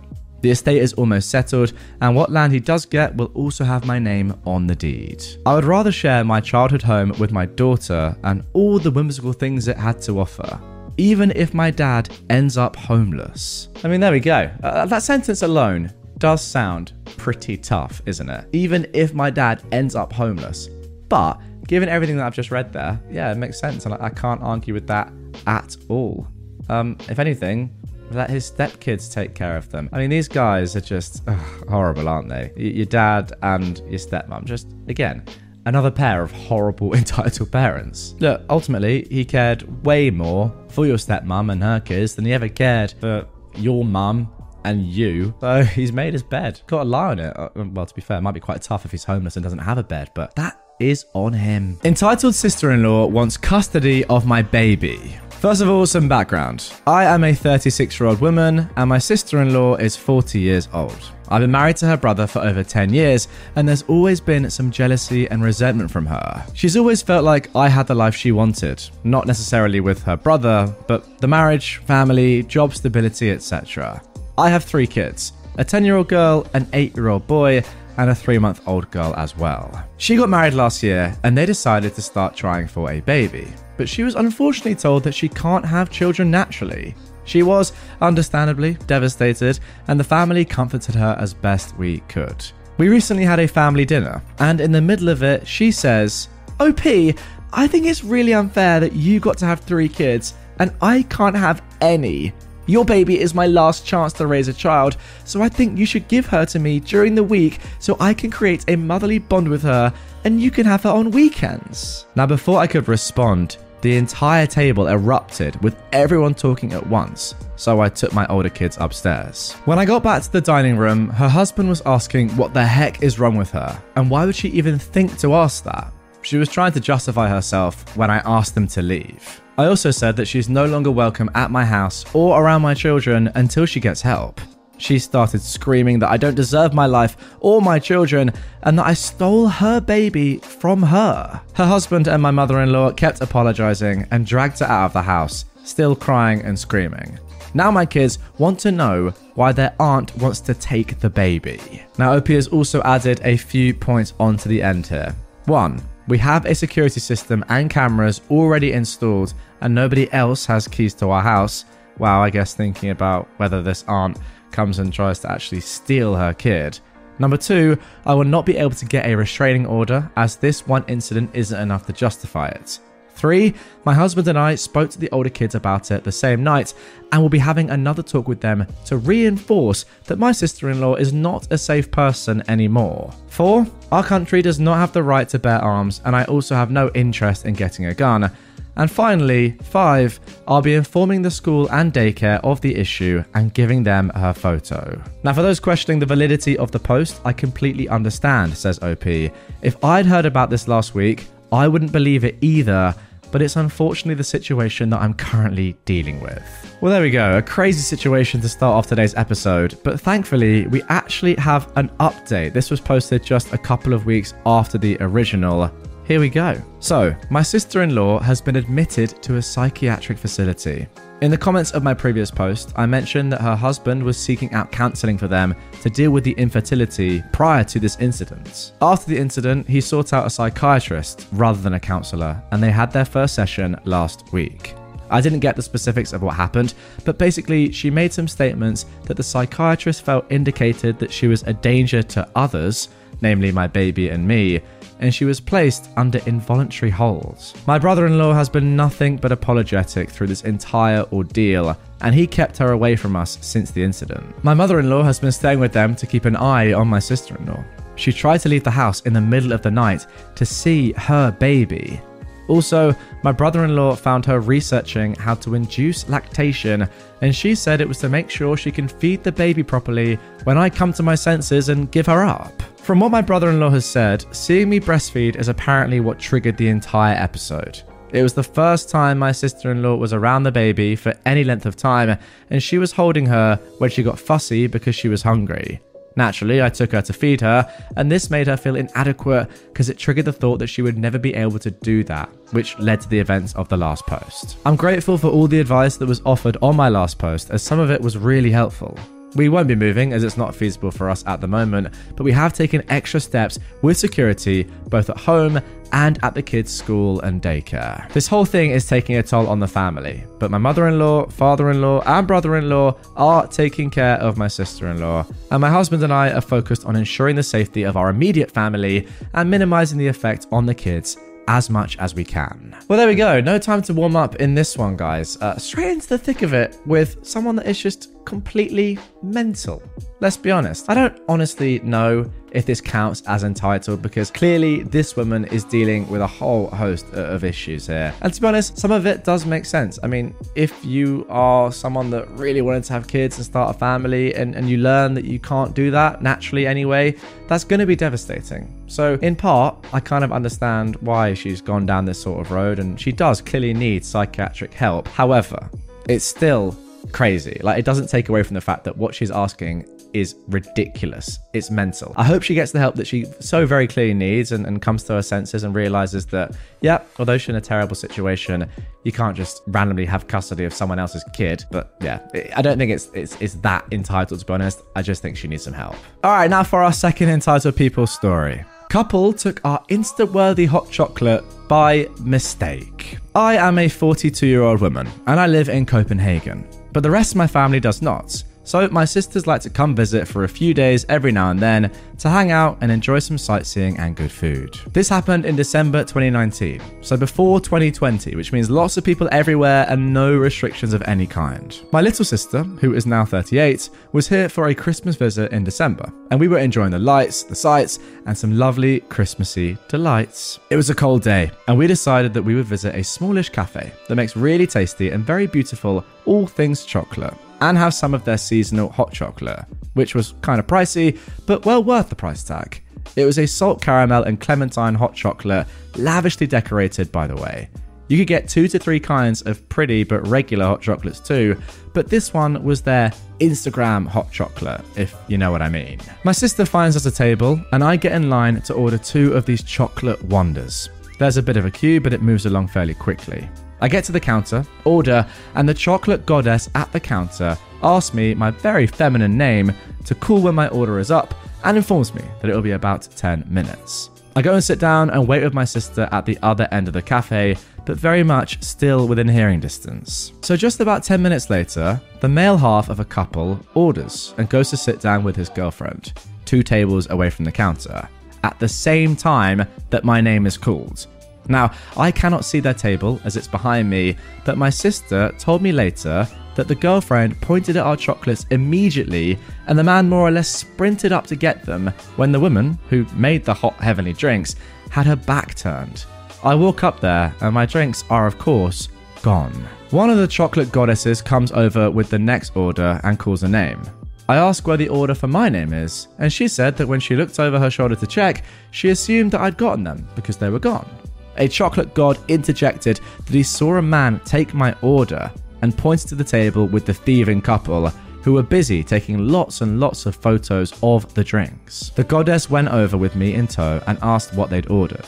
They had ordered regular hot chocolates, but the girlfriend had wanted these when she saw them in all their glory, just sitting on the counter with no one to claim them for at least 5 minutes. And so she thought it didn't matter if they took them instead. They were unclaimed for 5 friggin' seconds, lady. The goddess explained that the drinks were not theirs and to wait for their order. No, they are hours now, the girlfriend claimed, and pulled the finders keepers card, all while looking triumphantly at me. The goddess asked the guy which name he gave at the counter, and he claimed he gave the same as my name, hence the mix-up. So I asked him, what name was called then? Surprise, surprise, he couldn't answer. Now his girlfriend's getting upset and is sat there saying, no, no, no, over and over again, while the guy asked if I could just not order new ones, since clearly they'd made a mistake and the drinks were already on their table. Why? So you can steal those too? The goddess asked if I wanted those specific 2 drinks, or could she maybe make me some new ones? I asked if the couple would be allowed to keep the mouth-watering morsels of goodness if I wanted new ones, and she said yes. Well, then of course I wanted those specific drinks, and now the girlfriend was visibly crying. The goddess took the drinks away and gave them to me. As we were walking away, I inspected the drinks and told her she better pour these away and make new ones, because 1, they were now cold, and 2, there were tears in one of them, and though I enjoy salt caramel, this level of salt was a bit much. She grinned and took them away and made me new ones that were served at the table. My sister and I agreed that these were the best hot chocolates we've ever had.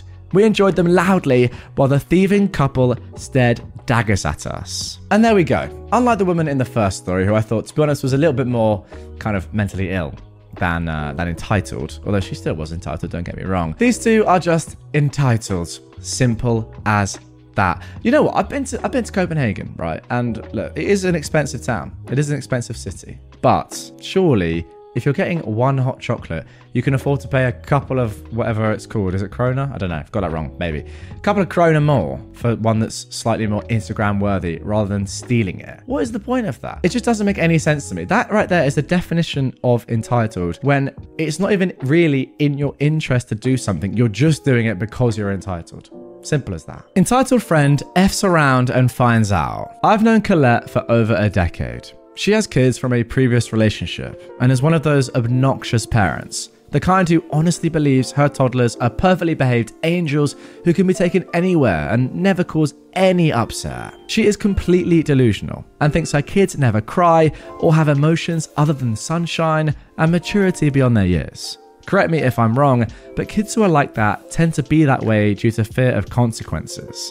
Painful consequences. Now, Colette isn't the greatest human, but she also doesn't abuse her kids. She is actually on the other end of the spectrum and spoils them rotten. Earlier this year, she married a single dad. This put a strain on our relationship because I wouldn't listen to her badmouth her stepson, who I'll call Caleb, age 7 years old. Caleb is on the spectrum and has some issues with impulse control and emotional regulation. He's in therapy for that, but Colette hates him regardless. I could endure listening to her delusions about how perfect she thinks her kids are, but shut her down for the nasty things she tried to say about Caleb. What remained of our friendship broke entirely a few months ago. That was when Caleb's mum said that she needed a break and that his dad needed to step up. Colette lost her mind. I'll let your imaginations fill in the blanks for all the ableist and hateful trash that she vomited. I told her she should have known this was a possibility. Isn't it obvious that if you date someone with minor children, you have to be prepared that they could be a full-time responsibility? Colette screamed that of course she knew, but that only applied if Caleb's mother died. It wasn't fair that she ruined Colette's fairy tale romance where her new husband stepped in as dad for her kids and Caleb was someone else's problem. I heard through the grapevine that Colette is getting divorced. Apparently, she told her husband that her kids are perfect, his isn't, and he has to choose.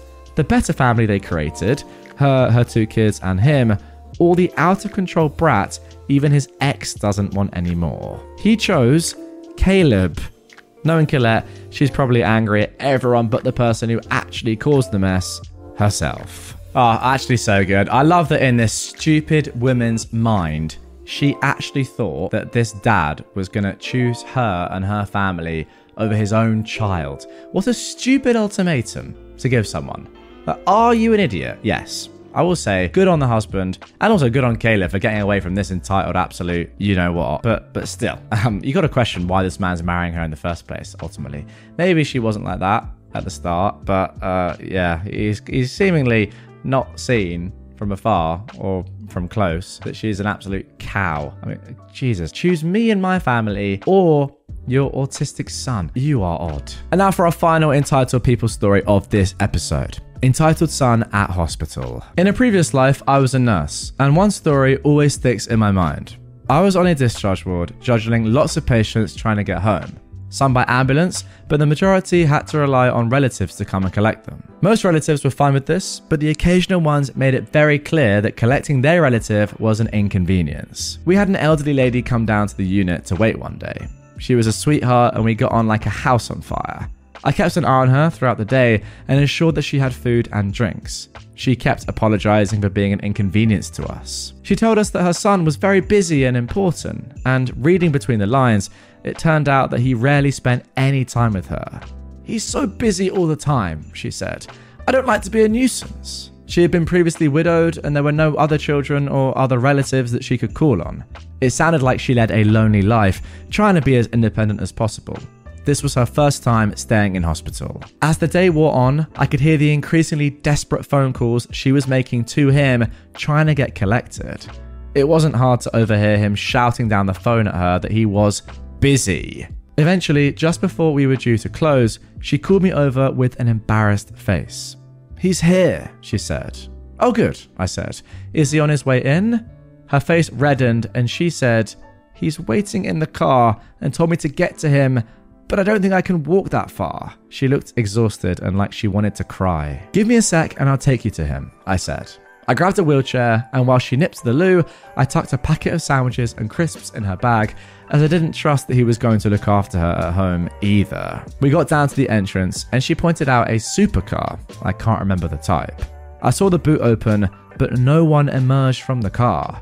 I pushed her to the door and heard a gruff, "Get in," from the guy in the driver's seat. I helped the lady into the car, carrying on a cheery conversation to help cover her embarrassment, but also to make a point to the son.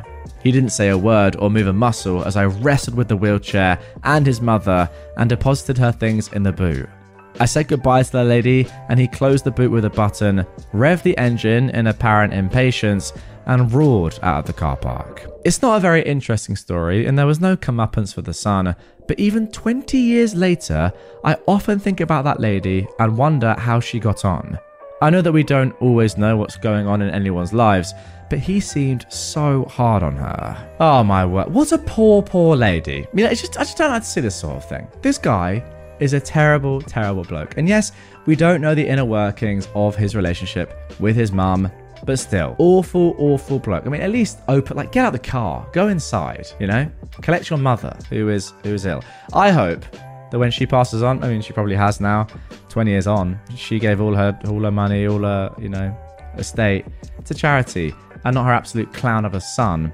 And I also hope, not only that when her son dies, there's no one by his side, no one by him, in the hospital saying, "Oh my God, I'm going to miss you so much," because no one cares, because he's a horrible person. But secondly, that he dies soon, ideally before his own mother.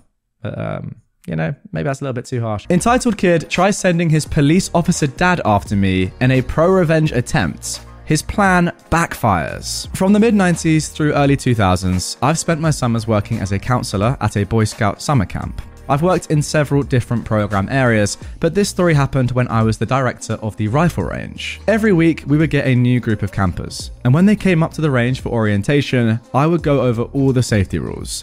I would finish by telling the kids, "You all get one warning on this range, and this is the warning. There are only 2 safe directions to point your rifles: up in the air or down range.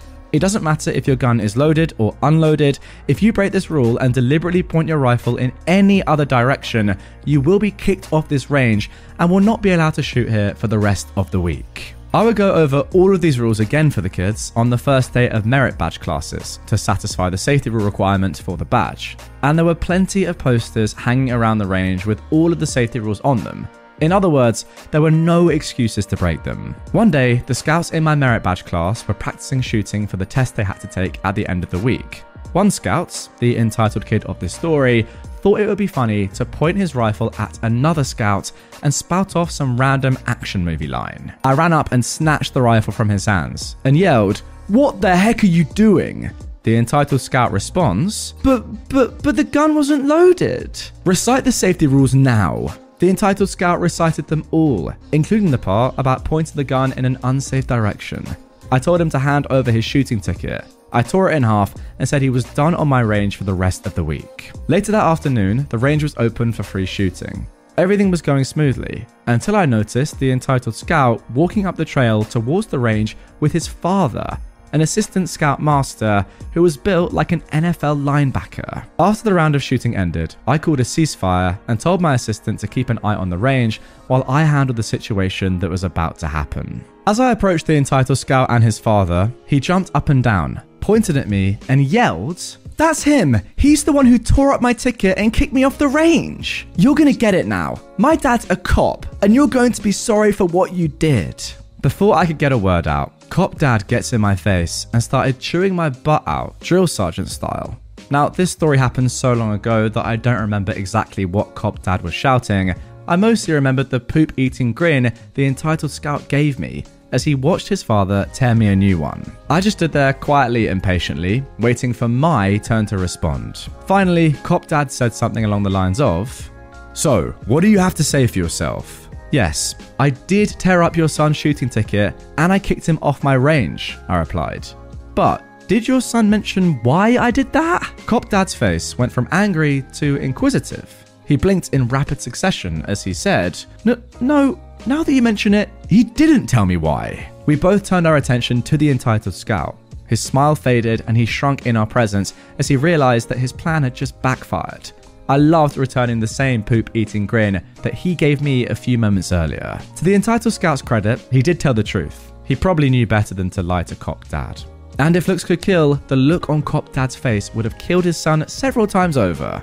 After a moment of silence, he finally said, in one of the most intimidating voices I've ever heard in my life, "Go back to camp and wait for me at your tent. I'll deal with you soon." The entitled scout left to the tune of Dead Man Walking. Cop Dad turned to me and apologized for getting angry and chewing my butt out before knowing all the facts, to which I accepted his apology. For the rest of the week, Cop Dad would come to the range every day during open shoot my rifles, and would hang out and talk with me. Turned out he was actually a pretty cool guy. At the end of the week, he told me that when they got home, he will finish his son's rifle shooting merit badge, and he'll make sure that his son will never disrespect a firearm ever again. You know what? I actually rate this dad quite a lot. How many stories have we seen over the years now of entitled parents just doing exactly what their kid says, or not even listening to any other context or anyone else involved, just saying, "Oh no, my angel is in trouble, therefore I'm going to completely take their side." But to be fair to this dad, once he actually learned the context of what had actually happened, he switched.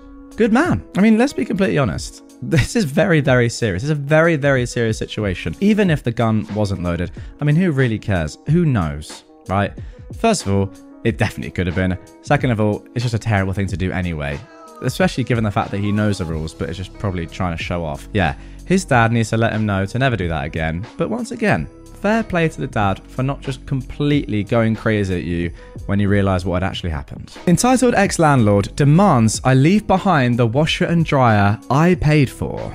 So for the past 2 years, I, a 25-year-old man, lived in a small apartment building. The apartment didn't have a laundry room for the building when I moved in, but it did come with hookups for a washer and dryer in the apartment, so I bought them myself, because I work for a wildlife sanctuary and I get pretty dirty during my work. Just the other day, I had to chase down and wrestle one of our wild boars, Bacon. We didn't name him that, he came with that name, who loves to escape his pen and thinks it's funny to play chase. I got completely dirty. I was covered in grass stains and mud, so I very much need a washer and dryer.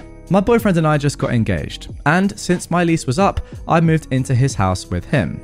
I finished moving everything out of my old apartment yesterday, and I thought nothing about taking my washer and dryer with me as I had bought them. My boyfriend also had some, but they were old and kept breaking down and just cost too much to have fixed. Well, I woke up this morning to multiple missed calls from my old landlord. I left my phone number and new address in case any mail was delivered to my old place. I called him back, and he asked me why the washer and dryer was gone. I explained that I took them with me. He started freaking out, saying that he'd put that the place had a washer and dryer in the ad for the place. Apparently, I have raised the rent due to having those. He started demanding that I bring them back because the new clients that he set up to move in had already signed the lease, but they're not interested in the place without the washer and dryer. He even threatened to call the police if I don't take them back. I got angry and told him that I would do no such thing, reminding him that they belonged to me. I bought them and I still had the receipts from when I bought them, as well as a text from him when I moved explaining that I was buying them myself. He again though threatened to call the police. I told him to do it and see what happened, and I hung up at that point. Personally, I don't think I'm in the wrong. I bought them and they weren't cheap, so I feel I have the right to take them. My boyfriend is on my side, but today a co-worker of mine said they think that I'm the jerk for not telling the landlord that I was going to take them.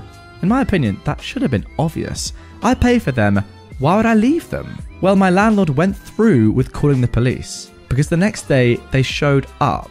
Honestly, nothing really noteworthy happened. I explained to them what was going on and I showed them the receipt for the washer and dryer, as well as a text from the landlord that I had from when I told him I was buying them. The cops took my statement and left. My boyfriend's father is a lawyer, and he's going to be contacting my landlord and sorting everything out. He advised me not to respond to said landlord anymore for the time being. Yeah, this is completely and utterly ridiculous, and to be honest, I actually understand why the landlord is so angry, because he knows he's clearly effed up here. If he genuinely thought for some stupid reason that you were going to leave the washer and dryer, then it does make sense to advertise the place as having a washer and dryer, and then yeah, you can probably raise the rent a little bit due to having those appliances. But why has he done that in the first place? It's so dumb. He's messed up so badly, now he's realised it, and he's coming after you, just to try and intimidate you, I guess, into letting him keep the washer and dryer. But, you know, as you said, they are legally yours. You bought them with your own money, you can obviously do what you want with them, and you have the receipts. Simple enough. You shouldn't even need a lawyer here. Just, you gave the police the statement and you showed them the receipts. You're completely fine. The landlord, though, is an absolute clown. Patient's boyfriend is mad that he has to pick up his own Uber Eats. I work in a high-level hospital as an ICU nurse, and my managers are fantastic with staffing. Meaning, if you have a crashing, heavy workload patient, they'll make the other patient you have an easier one so you can focus on the sick one. For background, ICU nurses have 2 patients, and we specialize in critical thinking, whereas the tele floor is the normal part of the hospital that people think about and holds less sick people who don't need as much attention. So these nurses have 6 patients and specialize in tasks and prioritization. So the beginning of my shift after the report, I show my face and say hi to my less sick patient who is doing fantastically and is just waiting for transport to take her to her telebed. I say I'll be back at around 9 PM in 2 hours, unless she needs me for something. So this gives me time to stabilize the sick patient next door. Unfortunately, the sick patient in room 1 starts coding and the team is actively doing CPR. Crash cart in the hallway, 3 docs here, the whole team trying to save this young dude. My team is working on meds, intubating, keeping compressions going, etc., while I'm talking with doctors about what could have caused it. And I'm halfway outside the room for the healthier patient in room 2. She sees me through the window, presses the call light, and I ignore it, because I have, what should have been obviously, very pressing matters. Her boyfriend ends up opening the door and standing in the doorway to just stare at me with his arms crossed. Just to give him the benefit of the doubt that she could be concerned about her health, I say, "Is everything alright?" And he goes, and tries to lead me inside. Of course, I only pay attention to him when the docs go into room 1 to brainstorm on their own and assess where to go if we get the guy back. I look back through the window of room 1 and realize I can give them 5 seconds to make sure nothing funky is going on. So she says, "Can you get my Uber Eats order? It just said it arrived downstairs." I swear I could have had a stroke from high blood pressure at that moment. So I kindly say, "I'm sorry, I'm busy with another critical patient. Could you?" I looked at the boyfriend who's plopped in the recliner with his feet up, watching Netflix again on his phone. "Go and get it for her?" And he goes, "I'd rather not." Oh, good sir, you don't want to? You saw the mess next door through the window, me talking seriously with 3 docs, and the hot mess of people outside your room as we try to save a dang life. So I tell him, I can't. The entire team is actively trying to save someone, and none of us are available to leave. So either you get it, or I can have someone get saltines for you instead. He sighs, gets up slowly, and then says, "Fine, I guess I'll go get it then." as I turn to head back into room 1. The dude literally has to turn his shoulders to slide through the massive group of people. Still angry, he has to take one elevator down. When they get moved to another room at around 10 p.m, he's speaking loudly on the phone to someone, saying things like the nurses are rude, they won't even get food for their patients, etc. The icing on the cake? She had just gotten off an insulin drip for being in a diabetic coma. Never met a more entitled person who put having to walk and get their own food delivery above someone else's life. Well, there it is. That is definitely the most ludicrous story that we've had on this episode so far. I mean, that is an absolute disgrace. I don't even care, right? And I don't mean this in a rude way to the guy that was obviously in a very life-threatening condition. I don't care if somebody is in a life-threatening condition. You can't ask a nurse at any hospital ever to go and get your food for you that you've ordered. That is just so dumb. Even if they're dealing with just, standard patients that are sick enough to be in hospital but are doing fine. Why would you ever ask a nurse to do that? Unless you are literally on your own with no one else around to help you, and perhaps you've pre-agreed with them that you're going to order some food. Could someone go and get it for you? Ideally not a nurse. Then it's fine. But if you've got someone there in the room as well and they can't be bothered to go downstairs and get you your food, what's the point? And also, why are they even there in the first place? Are they not there to kind of give you support, look after you when you're in hospital? Go and get your food perhaps that you've ordered? Who knows? Absolutely crazy. Get your comments down below for that one, guys. Just insane. Now for our final story of this episode. This one I'm looking forward to. Thanks to Reddit, I stood up to an entitled Karen. What a title that is. I've been following various communities on Reddit for a few years now. To name a few, r/am I the jerk, EntitledParents, and of course, r/EntitledPeople, as well as the website Not Always Right. Wondering if people like that really exist or if it was mostly creative writing. I also wondered how I would react if I ever witnessed something like that myself. Well, now I know. A few weeks ago, on a bright Sunday morning, I was on my way to the zoo with my daughter, who is 2, and my niece, who is 2.5. I stopped by the grocery store for a picnic. I don't know what it's like where you live, but here, foods and drinks and amusement parks and other places are far too expensive. Yes, that is true in England and America, to be fair. I had the girls in the trolley and got in line to the cashier. The lines were long, but hey, life, right? The cashier was doing her thing while chatting with the clients, and I was minding my own business, talking with the kids and patiently waiting. Suddenly, I hear shouting and see an irate woman yelling at the poor cashier, who was visibly getting more and more upset. The client, an older woman with no distinctive features, was yelling like a banshee because the cashier dared to wish a good day to the previous client and basically be nice and friendly. And because of that, our dear Karen was running late. Again, it was around 10:30 to 11 on a Sunday morning. FFS. That's when I remembered all those stories. Those poor workers who are basically not allowed to talk back and have to take the abuse. And I decided to intervene. I have a very strong voice that carries loud when I want to. I asked loud enough for the entire store to hear, "What the heck is your problem?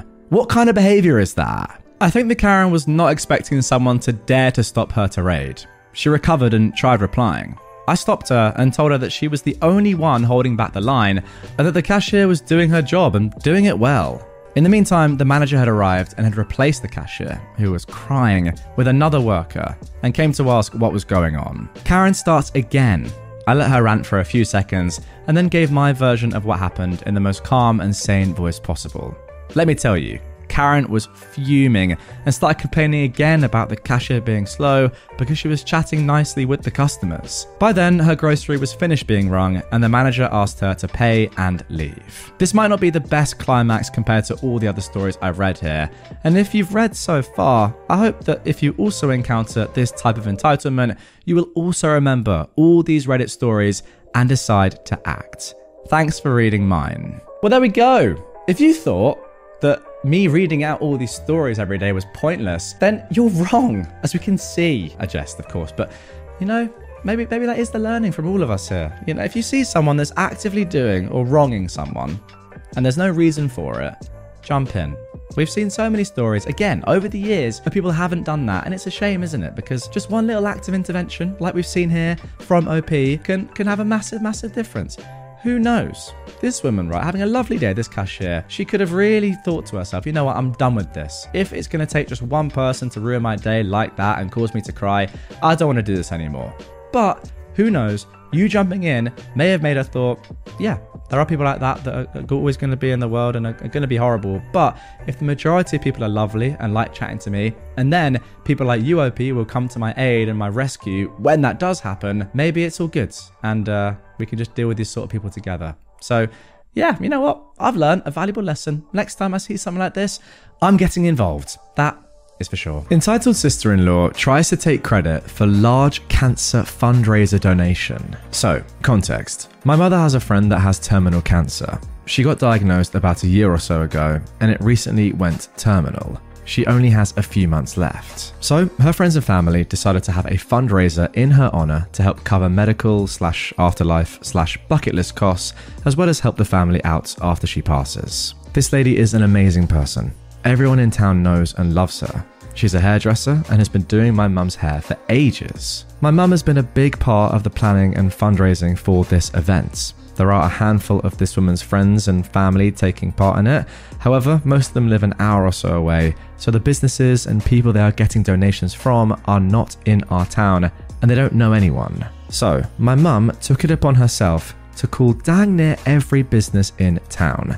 Family-owned shops and restaurants, chain shops and restaurants, travel agencies, insurance agencies, big places of employment, etc., as well as donations from the general public. She even got our local Walmart to donate. She's gotten everything from small items, gift cards, whole baskets, massages, discounts. She even got our local airport to donate 2 30-minute airplane rides around our country. That is phenomenal. And the latest place to donate was our bowling alley. The guy who runs and owns the place is amazing. He also coaches both our high school bowling teams. When my mum called him, he said that he's going to take a bit to think about what to donate because he wants to do something other than just a free bowl or two. He ended up ordering 2 new bowling balls and is donating them along with 2 one-hour bowling parties for 10 bowlers. That's like a $400 donation overall, at least. So anyway, he told her last week when he called to confirm what he's donating to call back in a week, today, to check if it's in and if she can come and pick it up. She's been posting thanks on Facebook for the donators and telling them what they've donated to kind of give a peek at what the auction baskets will include. So she called today to ask if it's in and if and when she can pick it up. She was informed then that someone already had. My mum was not made aware that someone else was picking it up. She posted about the donation on Facebook and added in the group chat that they have for their friends and family. No one outside of that chat knew that she hadn't picked them up yet. So she messaged them all asking if one of them had grabbed it and forgot to tell her. But they had no clue what she was talking about. We thought maybe some jackwagon saw the post and decided to take it for themselves. I called the owner and asked if he knew who picked the stuff up, and he said Janet. He said that since she was family, he thought that we'd sent her. My mum texted the group chat asking if anyone knew who she was, and it turns out that she is the woman's husband's sister. This sister is not in any of the group chats and hasn't attended any of the meetings regarding the fundraiser or the planning. The woman's daughter is in the group chat and is very active in the planning and the fundraising. She called her mum and asked if she heard from the sister and if she's seen the bowling balls or certificates, and her mum said that the sister had actually brought them to her home, saying that she had got this huge donation from the bowling alley. Now, none of the other donations have been going to her house. We don't want to clutter up her house and cause her stress trying to help plan, so the friends and family have been keeping the stuff at their houses until it's time for the fundraiser. So there's no other reason for her to take them to her house other than to take credit for it. I just don't understand why she would take it upon herself to go and pick up a huge donation that she didn't take part in without telling my mother, the one who got the donation, that she didn't need to go and pick it up because she had it covered. She took it straight to the woman's house without asking the group that's planning where we're storing the donations. And she didn't tell anyone that she took it. She doesn't even live in our town. She lives 30 minutes away, so she had to go so out of her way to pick this up. She took it to her sister-in-law's house, trying to take credit for this huge donation when she hasn't put in a lick of work for this fundraiser, and left us worried that someone else had just taken our donation and ran off with it. Honestly, after reading this, I kind of would have rathered it be someone just steal the donation and keep it for themselves. This, if anything, is worse. At least if someone went and just stole the donation, you'd say, you know what, That's a real shame. Isn't it so sad that these things happen and people out there exist?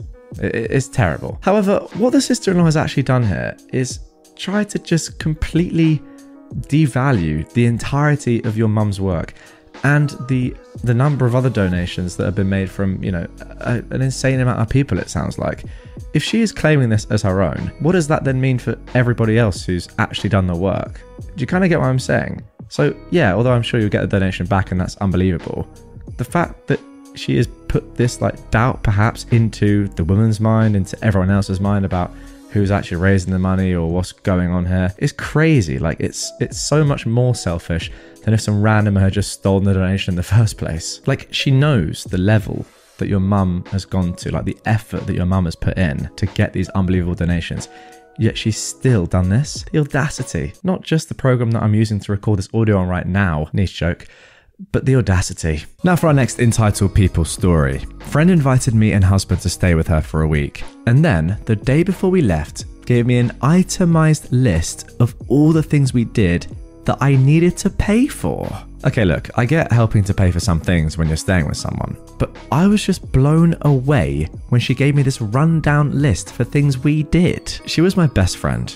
I'd known her since I was 8 and we're now 50. Sure, we've grown apart since then because now she lives in another country and I rarely see her, but she kept begging us to come and visit her and her husband. They'd put us up for our entire stay and even offered to throw my husband a 50th birthday party because we'd be there during his birthday. Quite honestly, if I invited someone to stay with me, there's no way I'd be asking for any money from them. I can't imagine doing that. I was going to give her some money for things like the room they paid for when we went to another city and stayed over, but there were other things that I was like, wow, really? But she didn't simply ask for some money. She actually gave me an itemized list of what I owed her. Half of everything we did. My best friend, and she listed things down to the dime of what we owed her. So here is the list. $152.10 for a stay at a hotel room in another city. Okay, this I get. $105 for gas, for them driving us around town and out of town during our stay to show us the sights. $90 for birthday food for my husband's birthday party. This I get as well, I guess, but if you offer to throw a party for someone, you don't usually expect them to pay for half of it. Yeah, sorry, I disagree with you there, OP. I do not get that at all. They've offered to throw the birthday party. That's like they're offering to pay for it as well. That's kind of what that means, no? $136 on car rental. When we flew to another island with them for a couple of days, I get this as well. All right, that seems reasonable. $21 gas, I guess for around town driving. Wait, so that's on top of the gas that they've already charged you for, what? $6.50 for parking. For freaking parking the car in the city for one day. Really? And then $27 for airport parking, when we parked the car at the airport before taking a flight to the other island for 2 days. Really? So in total, that is $537.80. I was just blown away by this. I would have given them a couple of $100 to cover the hotel room and birthday food, but actually asking us to pay for the gas to drive us around and parking is ridiculous. Especially the measly $6.50. And the fact that it wasn't just $500, but $537.80. They asked us to come visit, and then unbeknownst to us the whole time, they were tallying up all these things that we did to split the cost of everything. They came and stayed with us a few years earlier, and I certainly didn't give them a tally of the groceries they owed or the gas spent driving them around. You ask someone to stay with you, then you pay for things. I mean, what can I seriously add to what I've already said? It's just so painfully obvious. This is just not the way to treat someone ever. If you were inviting someone to stay with you, it's pretty much just kind of a given that everything is on you, right? Now, a nice person in that situation would definitely offer to pay for things and would pay for things. I think that's accepted. At least pay for a nice meal out or pay for a trip somewhere or whatever. Contribute to what you're doing, the activities. Got no problem with that. As OP has said, they're more than happy to pay for certain things here. But when you're getting an itemized bill, including something that's worth $6.50, like how petty is that? That is just insane. You can't be dealing with that, and you've got to be rethinking this friendship. Seriously, that's mad. Now for our next entitled people story. Now this has actually been in the news recently, a crazy post. Women involved in the theft of Lady Gaga's dogs sued the singer for not giving her deserved reward for returning them. Her case was just thrown out of court. Lady Gaga owns 3 French bulldogs. While she was touring in Europe, she had an employee take care of them. While he was out walking the dogs one night, 2 men jumped out of a car and tried to take the dogs. During a struggle, Gaga's dog walker was shot in the chest, causing permanent injuries, including partial loss of a lung. Gaga posted on Instagram offering a $500,000 reward, no questions asked, for the return of the dogs. Not for the apprehension of the criminals to punish the attempted murder, just the return of the dogs. This distinction is relevant. 3 men, James, Jalen and Lafayette, were arrested and charged with a list of felonies. Jalen's father is Harold. Harold was dating Jennifer. After seeing the reward offer, Jalen gave the dogs to Jennifer, who took them to the police station, turned them in, and asked for the reward. At first, no connection to the crime was made, but eventually it was determined that her boyfriend's son stole the dogs and gave them to her to collect the reward. She eventually pled guilty to receiving stolen property and received 2 years of felony probation. But she then demanded that Gaga pay her the $500,000 as per her oral contract. When Gaga refused, Jennifer sued for breach of contract, fraud by false promise, and fraud by misrepresentation, asking for the $500,000 plus $15 million on top of that for financial damages, pain and suffering, mental anguish, and loss of enjoyment of life, plus legal fees.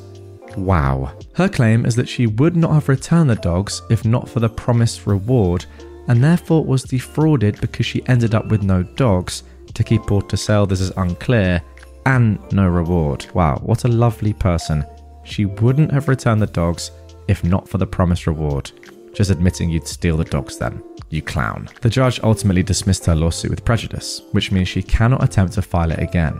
Jennifer said she didn't know about the plan to steal the dogs ahead of time, but as the judge pointed out, she never claimed to not know the dogs were stolen by her boyfriend's son when she received them or when she turned them in. Notably, she never alleges that she was unaware that the bulldogs had been stolen after they were stolen or at the time that she received them. That is a direct quote. Wow, what an interesting story. To be honest, I'd forgotten really about the Lady Gaga dog fiasco and the fact that the dog walker almost died. I mean, that would have been absolutely awful. But this woman, the audacity once again to do this is just insane. Like, why, if you're going to have a go and try and get this money, why would you not say that you didn't know that the dogs were stolen? Because by not saying that, surely you're just kind of welcoming or encouraging people, the police, really, to have a look at your situation and say, I wonder who you're related to and may they have stolen the dogs. Oh, yes, they have. What a surprise. Apart from the fact I'm not surprised at all. I mean, look, clearly this entire family are just disgraceful humans. It's mad that this many people in one family are this horrible. But yeah, stealing dogs in the first place, I mean, one of the worst things you can possibly do. And then saying, I wouldn't have even given them back if it wasn't for the reward. Well, yeah, you're just a horrible person, aren't you? Simple as that. More like entitled family rather than entitled people here. And now for our final entitled people story of this episode. Someone in my old neighborhood wants a free house. I found a letter in the mailbox when my wife and I listed our house last year. I have redacted identifying info. Hey neighbor, I hope this letter finds you well and in good spirits. I write this confident that it will find its way to someone willing to help me fulfill a very lofty goal. Over the years, I've longed to live in and raise my children and grandchildren in a safe, friendly, energetic, peaceful, clean neighborhood with good schools. I often pondered what it was like to live on the other side of the tracks, literally. On my way home from work, I'd veer off through the neighborhoods and imagine having a home here in this thriving neighborhood. It was always the trees for me. I earnestly believed that one day I'd make it happen, but unfortunately, I haven't. I've worked my tail off and managed my way through many, many obstacles, but I haven't hit that pinnacle. I do well for myself and live a well-rounded, happy life, and I'm uber grateful for what I have. I just don't think I'll ever be able to afford a home in this neighborhood on one income, especially with the market the way it is and no end in sight, unless something marvelous happens. Therefore, I am reaching out to the community to find out if there is anyone out there that would like to donate a home to me or sell me one at a ridiculously low sale price. I know, the audacity, but there are those with abundance looking to bless someone. I see it every day. I even participate where I can.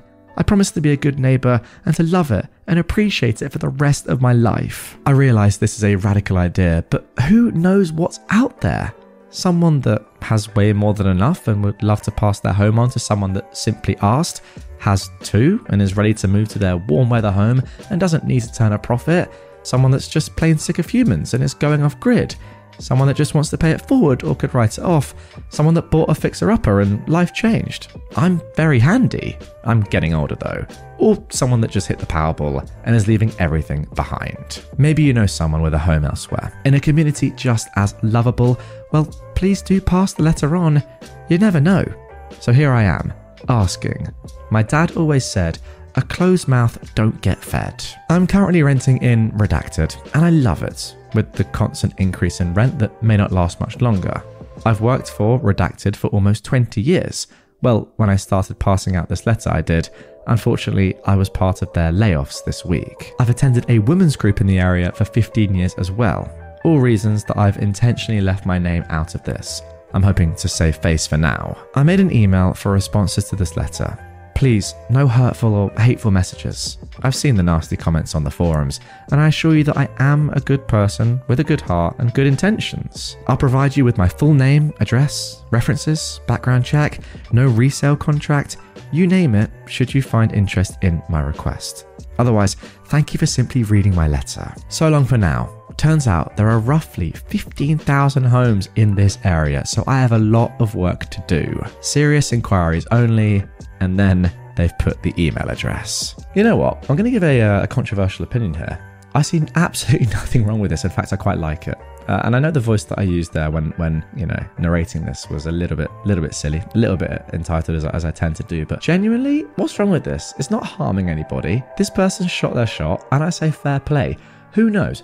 If they have the time and the money and the effort level to print out a piece of paper with these words on and put it in the letterbox of 15,000 homes, then fair play. Maybe they'll get lucky. Who knows? I mean, what are the chances? You might find someone, I mean, sad though it may be, an elderly person that is on their way, for want of a better saying, has no family. I mean, this is quite sad actually, but go with me on this. Has no family to really let their house to. And they just say, you know what, yeah, sure, have it. And what do? We work all our lives to be able to buy lovely houses in lovely neighbourhoods. If you can circumvent that and shortcut that by doing this, I say power to you, my friend. You know, this is the sort of sideways thinking, outside the box, that has amazing results. Now, that being said, it probably won't, let's be honest. But if there's a 1% chance that this comes off, even if there's a 0.1% chance, what are you really losing apart from a little bit of time? You're not losing your face, as you said, because no one knows who you are. Personally, I love it. I don't even think it's that entitled. I think it's just a fair request. I know a lot of you guys in the comments will disagree with me. I hold my hands up. It's an unpopular opinion, but I really rate it. It seems almost entrepreneurial. It's clever thinking. I quite like it. Friend's entitled ex begs her to let him move in because he had nowhere else to go. My soft-hearted friend Emma finally broke up with the parasite she once called her boyfriend. Carl has 100 excuses for why everyone else is the problem. His bosses are mean and expect too much of him, like showing up for his shifts. His co-workers create a hostile work environment because they refuse to do his job for him. He's also realised that the people he called friends are not really his friends because they won't refer him for openings at their companies. Carl thinks that he has really bad luck. At the beginning of this month, one of these friends told him that their living situation is not working out. Kyle needs to find other accommodation by the month's end. He did nothing until this week. He'd been praying that his friend was a real one who wouldn't really kick him out. However, today his friend asked Kyle if he needed help packing. The month is over in 1 week, you see. In a panic, Kyle called Emma. He begged her to let him stay, all expenses paid by her until he gets back on his feet. People he thought were friends have shown who they really are and abandoned him. They abandoned him in his hour of need. And for what? Something as pithy as money? Don't remind him that all of his friends hosted him at some point. He not only paid no rent, he expected them to pay his living expenses. They're friends. He would do the same for them. Emma usually has a hard time saying no, but Kyle took advantage of her so badly that she said, I don't think that's a good idea. She blocked him everywhere, then called her scary sister to tell him off and threaten him away. Poor Kyle. He was turned away by everyone, abandoned, forsaken, and they knew he had nowhere to go. His mum's house does not count as somewhere to go. His mum is, in his words, a self-absorbed female dog. A good parent doesn't expect her 37-year-old son to hold down a job and pay rent. A good parent doesn't make him do chores and maintain a level of order in the common areas. A roommate wouldn't even expect this. Dropping the sarcastic tone, I am so proud of Emma for not falling for this. I hope he gets his life in order now, but even if he doesn't, at least it's not my friend's problem. Well, it sounds to me, guys, as if this man is just more of a child than a man, really. He's 37 years old, he can't look after himself and expects everyone else to do things for him. I mean, the point about him not even being bothered or not even seeing it as his duty to help with communal areas in a house is crazy. I mean, who says that sort of stuff? Who believes that? But I will say fair play for Emma for standing up for yourself, because I can imagine if you are, I don't want to be rude, but someone that is a bit of a doormat a little bit sometimes, as in someone that, likes to please other people. A people pleaser is a better way of putting it, especially when you're in a relationship with somebody that, you obviously were in love with at some point. It can, I imagine, be extremely hard to say no to somebody, even if you've broken up with them and you're moving on, because that's just the sort of person that you are. On the whole, a positive trait, by the way. I do like those sort of people, but sometimes they can be a little bit too, naive or kind of welcoming of other people when they shouldn't be, perhaps too trusting. Who knows? Nonetheless, fair play to her for saying, you know what, no, at this point, it's gone too far, you're done, get out of my life, you man-child. Let's move on. Now moving on to our second Entitled People story of this episode. Now this one is actually quite a similar topic to the first. Entitled X ghosted my friend, then demands a room in our house. This isn't my ex, but my best friend's ex. She and I have been friends for years and live together now. And now we live with my parents, who adore her like their own daughter. I got her permission to post this. So, my friend, who is 30, came to the US from Latin America at 19 as a student. She also started dating her ex, who is 29, after many years of hanging with each other, both during vacations and online. I've known them both since high school, and they seemed good together. She tried to convince him to move in together a few years before their breakup. He was living with his parents, who wanted him to leave. At this point, she'd already finished college and had a job in the US that granted her a visa. He'd quit college and worked part-time. From what I can gather, he didn't want to leave his parents' place because free food and no rent. So instead, she asked me if I wanted to move with her so we could afford a bigger place. I said yes, and we moved together, adopted a cat and a dog, and pretty much became Grace and Frankie. Whoever they are. Let me know in the comments down below. Clearly a cultural reference that I don't get. Not for the first time. Around the start of the pandemic, things got bad for them. This is what I was told and what I saw. They never talked or hung out or anything. I was in a breakup at the time myself, so I wasn't really on top since I had my own issues, but my friend cried so much. She didn't even get a happy birthday. After a year of no contact, she assumed the relationship was over. She changed all her social media to single, which you could see, took him off her emergency contacts at work and at her doctor's, and just moved on with her life. Wait, so he ghosted her for a year? That is mad. Wait, you ghosted his own girlfriend? What? This year, my stepdad's health has gone downhill, and my mum needs help caring for him. She works full-time as a therapist. I work from home and my job is very flexible. So I put in the idea of all of us living together and I'll care for my dad. Eventually my mum too. My mum loved the idea and asked my bestie if she wanted to move with us too so we could all be together, and also because at this point I can't see myself not being in the same house as her. We've come to terms as being single ladies. Heck, we've joked that one of us should adopt and we'll become a parent/aunt dynamic. And now the joke is more serious since I'm considering it and she's incredibly supportive. No, we're not dating, she's straight, I'm bi, we're just incredibly close after all the BS we've lived through together. We found a perfect house, 4 bedrooms, 2.5 bathrooms, enough space, a yard, everything we need. And we got it after a bunch of difficulties and arrangements. Since I don't have immediate plans for adopting yet, I have a ton of paperwork and years of planning ahead. We made the extra room into our office/gaming hub. We both work at the same place. Totally not on purpose. They were hiring and we both needed visas. And as proud first-time homeowners, we posted pictures. Her ex, who by this point has been MIA for 3 years, messaged her saying he was so excited to move into the new house. She told him this was her house with me and my parents. He said since they were a couple, she should kick me and my parents out so that he could move in. I want to point out that my parents bought the house.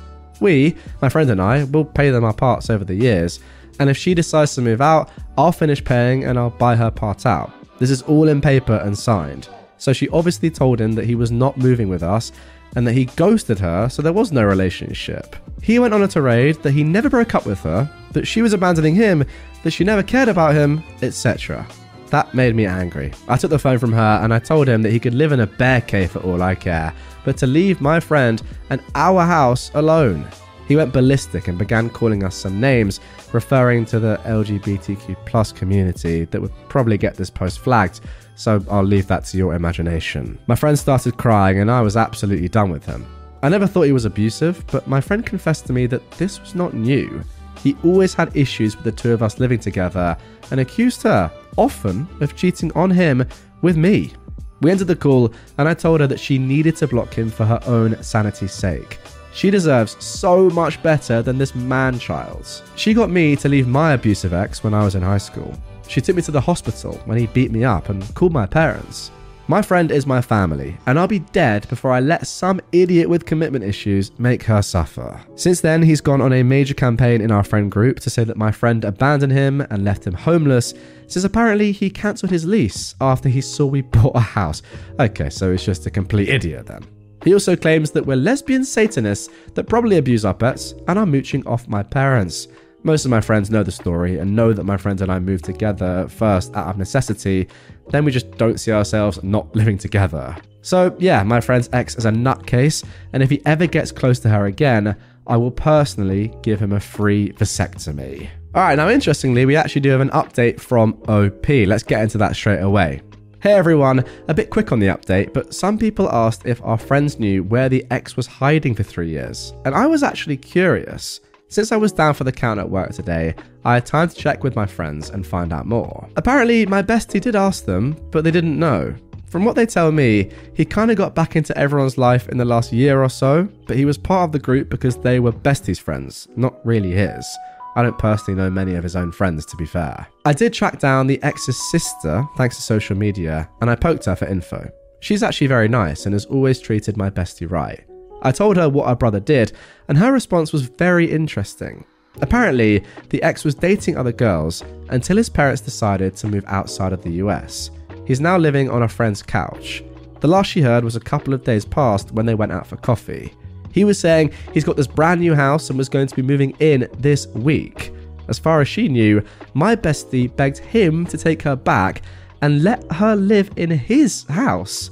I did correct her and said that no, the bestie is living with me and my parents in our new house. Her reaction was, of course he lied, and she just thanked me for letting her know he was BSing. Aside from that, I do want to report that we're safe. He doesn't know where we live, and most people don't because we're not really ready to open Pandora's box and have friends come over. We also need time to figure out who we want in the know. We won't be going to the police unless something serious happens, just because this is technically not a crime, but we are going to keep recordings and print text conversations. If he tries anything, we have all our papers in order, and just in case, I plan to contact our company's HR so they know the situation. The company we work for can provide us free legal counsel if things get bad. Now this one is a little bit like the first story, but just a bit more insane if anything. I mean, ghosting someone for 3 years and then saying, wait, what do you mean it's not my house? We're together, right? Like, you've not contacted them for 3 years. How has that come into your head as a genuine thought? That's insane. I mean, I thought the first story was pretty mad, but this is just another level.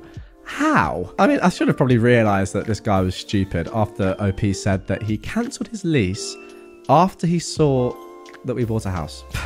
It's two things that don't really, go hand in hand there, to be honest with you. But I mean, fair play. I mean, I kind of rate this guy's delusion. It's just a crazy level of belief, or just, I don't know, being mental. Really? 3 years of ghosting and then saying, can't wait to move in. Fair play. I want that sort of courage. I really do. I admire it, if anything. Let's carry on. Entitled Neighbour leaves a note on my car every single week. I live in an apartment building with no parking, so I have no choice but to park on the street. My street also has a school on it that prohibits parking on its side Monday to Friday until 6 p.m. The other side has a 2-hour parking even for permit holders. The entire area is permit parking only, which I have. So there are a total of about 7 spots on my block where permit holders can leave their cars. Because of this, I can never get a spot on my block, and I park 1 block down, which is the same permit zone. This area is all houses and each one has a driveway. I typically don't use my car every day, but I never go without it for long stretches unless I'm traveling.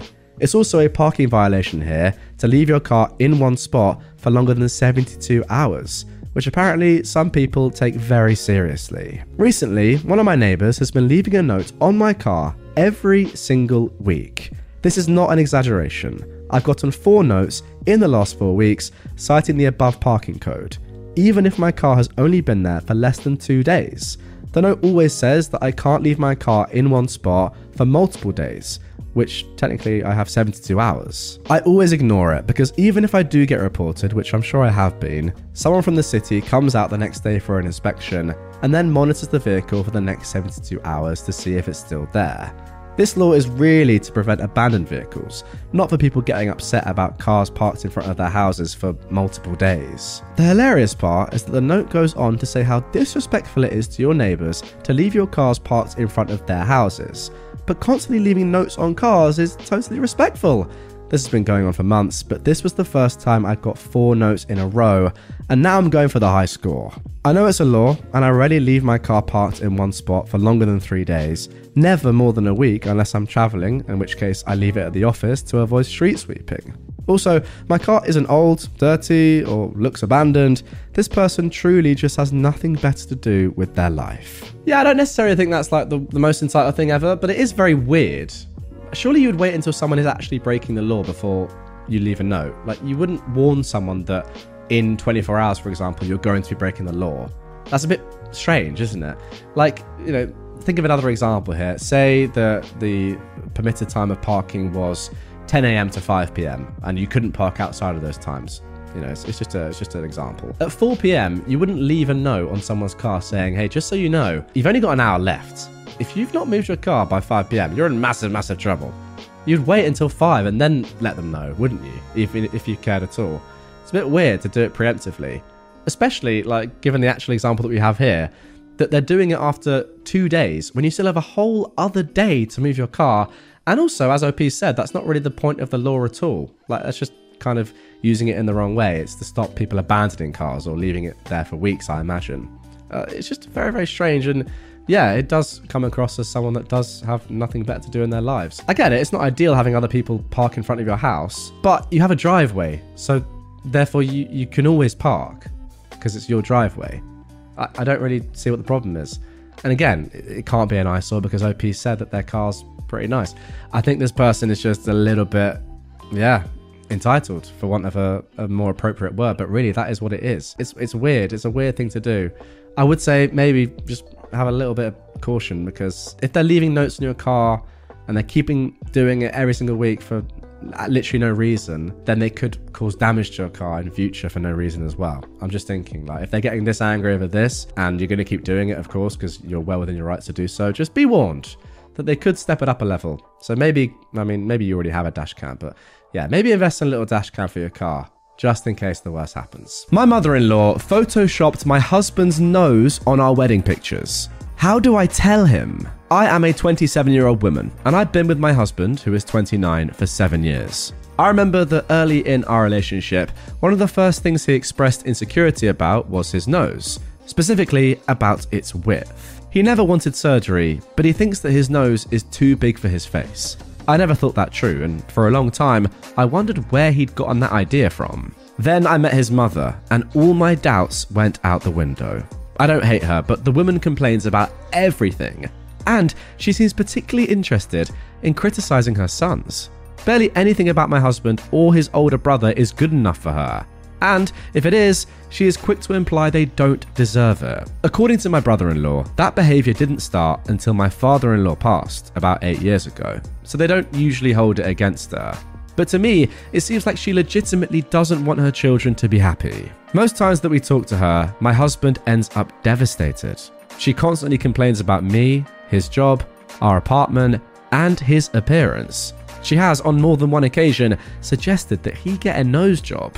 That tends to upset him, so I always try to shut that down as quickly as possible. We got married in early May. The photos were ready about 2 months later, and we created a shared album on Google Photos for our friends and family, including, of course, my mother-in-law. I got pregnant during our honeymoon. Can't recommend Dubrovnik enough, and I'm now 24 weeks along. We've had problems with my mother-in-law concerning my pregnancy. We're having a boy, and she had a breakdown because she wanted a girl that forced us to put her on an info diet.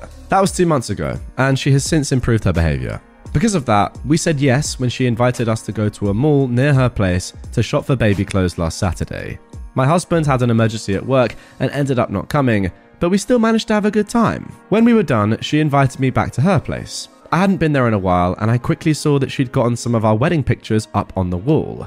I instantly noticed something was wrong with them, but I couldn't pinpoint what it was yet. My mother-in-law saw what I was looking at and proudly announced that she'd gotten someone to fix his nose. In other words, she gave her son a Photoshop nose job on his wedding pictures. I could not believe it. I never thought she'd stoop so low. It wasn't even a good nose job. It was so bad that my husband's face didn't look real. He looked like a Ken doll, and not in the hot Ryan Gosling way. My mother-in-law must have seen how mad I got because she instantly tried to defend herself. She tried to make the point that her son deserved to look his best on his wedding day, and I should have convinced him to get the real nose job before our ceremony. I made up an excuse to leave, but I could tell she knew the real reason. She's been calling and texting me almost every day since. I've been ignoring her, but she's always either apologizing, accusing me of overreacting, or begging me not to tell my husband. I know it seems trivial, but I am outraged, and the more I think about it, the more disgusted I get. I could never imagine doing something like that to my child. I haven't told my husband yet, mostly because we've both been busy with work this week, but also because I have no idea how to. His mother was finally starting to be a better person around him and his brother, and I know it will break his heart to find out about this. I don't know what to do.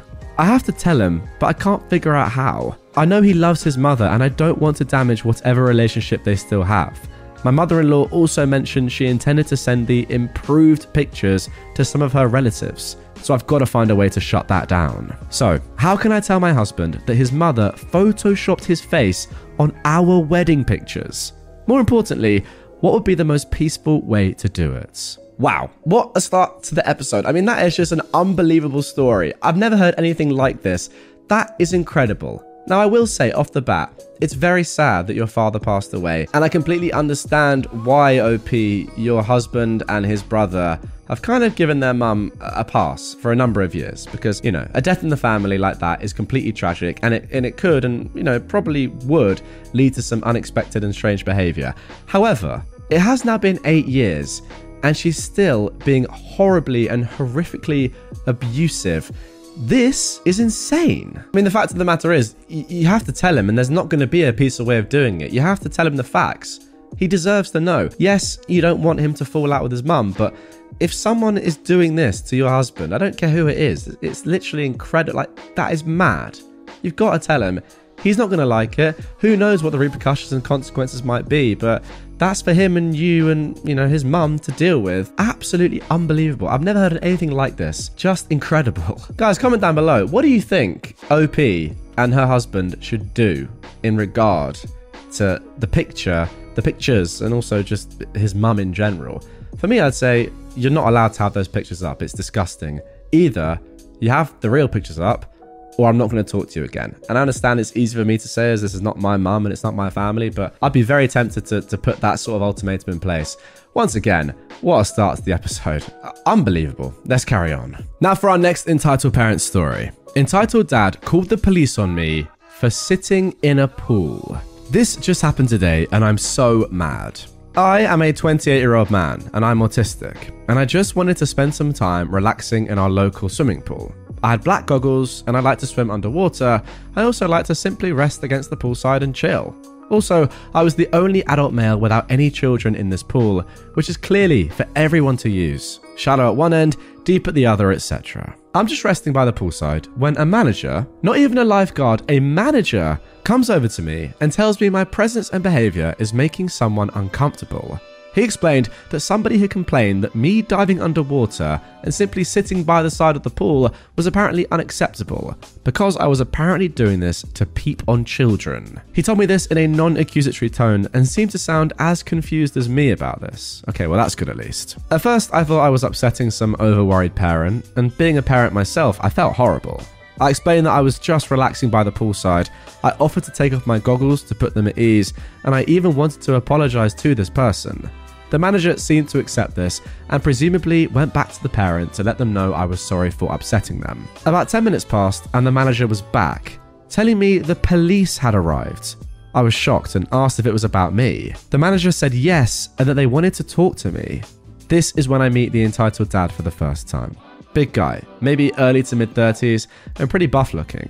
This is the only time he spoke to me, and all he said was, "You better go quietly or I'll tell everyone here you're a paedophile." He walked away before I could reply, and the manager led me out the pool. I felt tempted to flip this Kevin the bird as I walked by, but I kept my cool and just left. I get to the locker rooms and 2 policewomen were waiting. Fortunately for me, they were really nice and friendly with me the whole time. After grabbing a towel, they started asking me what happened and what I was doing. I was honest and told them I was just trying to relax and had no idea that I was upsetting this person just by being there. I even told them I was autistic, which led to one of the officers telling me they had a family member who was also autistic. They then asked me for my details to run me through their database. While that went on, the entitled dad walked by and one of the officers asked to talk with him. He agreed and they went elsewhere. I got changed back into my clothes, and as I was coming out of the changing room, the entitled dad was in my way with his back to me. I couldn't quite hear what he was saying over the other people in the room, but I did hear him rather loudly order his kids to stay put while he went to get changed. He walked off without seeing me and I left the locker room. The police stayed with me in the lobby until their database came back. Of course, it came back that I had no history of crime, and the gym staff had told the officers that I had no history of disturbing other people, and I was free to go. However, the entitled dad was hanging around near the back of the lobby watching me. The police saw this too and offered to give me a ride home since I'd walked to the gym. I accepted since I was pretty shell-shocked by the whole ordeal, and I was worried that this guy would try something on my way home. In all, this was a really scary experience, and I'm still shaking typing this. I'm just glad the manager and the police were professional enough to let me speak my piece. I should mention there were other parents in the pool who didn't care about my presence. Another dad and his kids were playing right next to me, and he didn't care. Now, good news on this one is that we do have an update. I went back to the gym today to see if the same manager was on duty. Thankfully he was, and he took me aside to explain his perspective on things. I'll call him Mike. Apparently, that Kevin seemed to be trouble from the start, being very irate with Mike as well as other staff members. The only reason it wasn't the lifeguards dealing with him was because they were scared of him. Being 17, 18 years old, this guy was an early 30s looking buff man. Even Mike, roughly the same age as the Kevin, was concerned with his behaviour, thinking if he got near me, we'd end up throwing hands. When Mike first told him that I'd offered to leave my goggles off so I wouldn't dive underwater, that apparently wasn't good enough. Then, when the police arrived, Mike had actually just told them he was concerned for my safety, nothing about the pedo accusation. No wonder they were so nice. I then asked Mike if at any point he thought I really was a threat to the kids. He laughed and said no, saying that when I'd mentioned I had kids of my own, the fact that I'd offered to apologise and attempt to de-escalate things, he could tell I wasn't dangerous. He was thinking more about me being safe than whether or not I was a threat, and the police seemed to think that way too. At one point after I left, the Kevin got mouthy again, and a receptionist chewed him out for his actions. I wish I could have seen that. Then Mike asked if I'd made it home okay, and I told him about the police giving me a ride. Their car wasn't inside of the building. He was relieved and hoped that this event hadn't put me off coming back. I do plan to come back to this gym now, since I can count on the staff to have my back. But yeah, everything is cool now, and everybody knows what an idiot that guy is, so I don't think I'm in any further trouble anymore. Oh, and to answer why I left, I was given the choice as to whether to go or not. Nobody actually told me to leave. I was planning on leaving a few minutes before this encounter anyway, so I didn't mind too much. It was only when the police officer caught the Kevin staring at me that they offered to give me a ride. Okay, so let's be completely honest here. Realistically, this man is wasting police time, right? OP has not committed a crime or been anywhere near to committing a crime. What they're doing is completely within the rules of not just society, but also, the pool and the gym, and yet he's had the police called on him. If that's not wasting police time, I don't really know what is. There's not even a semblance of a crime going on here. He's just swimming in a pool.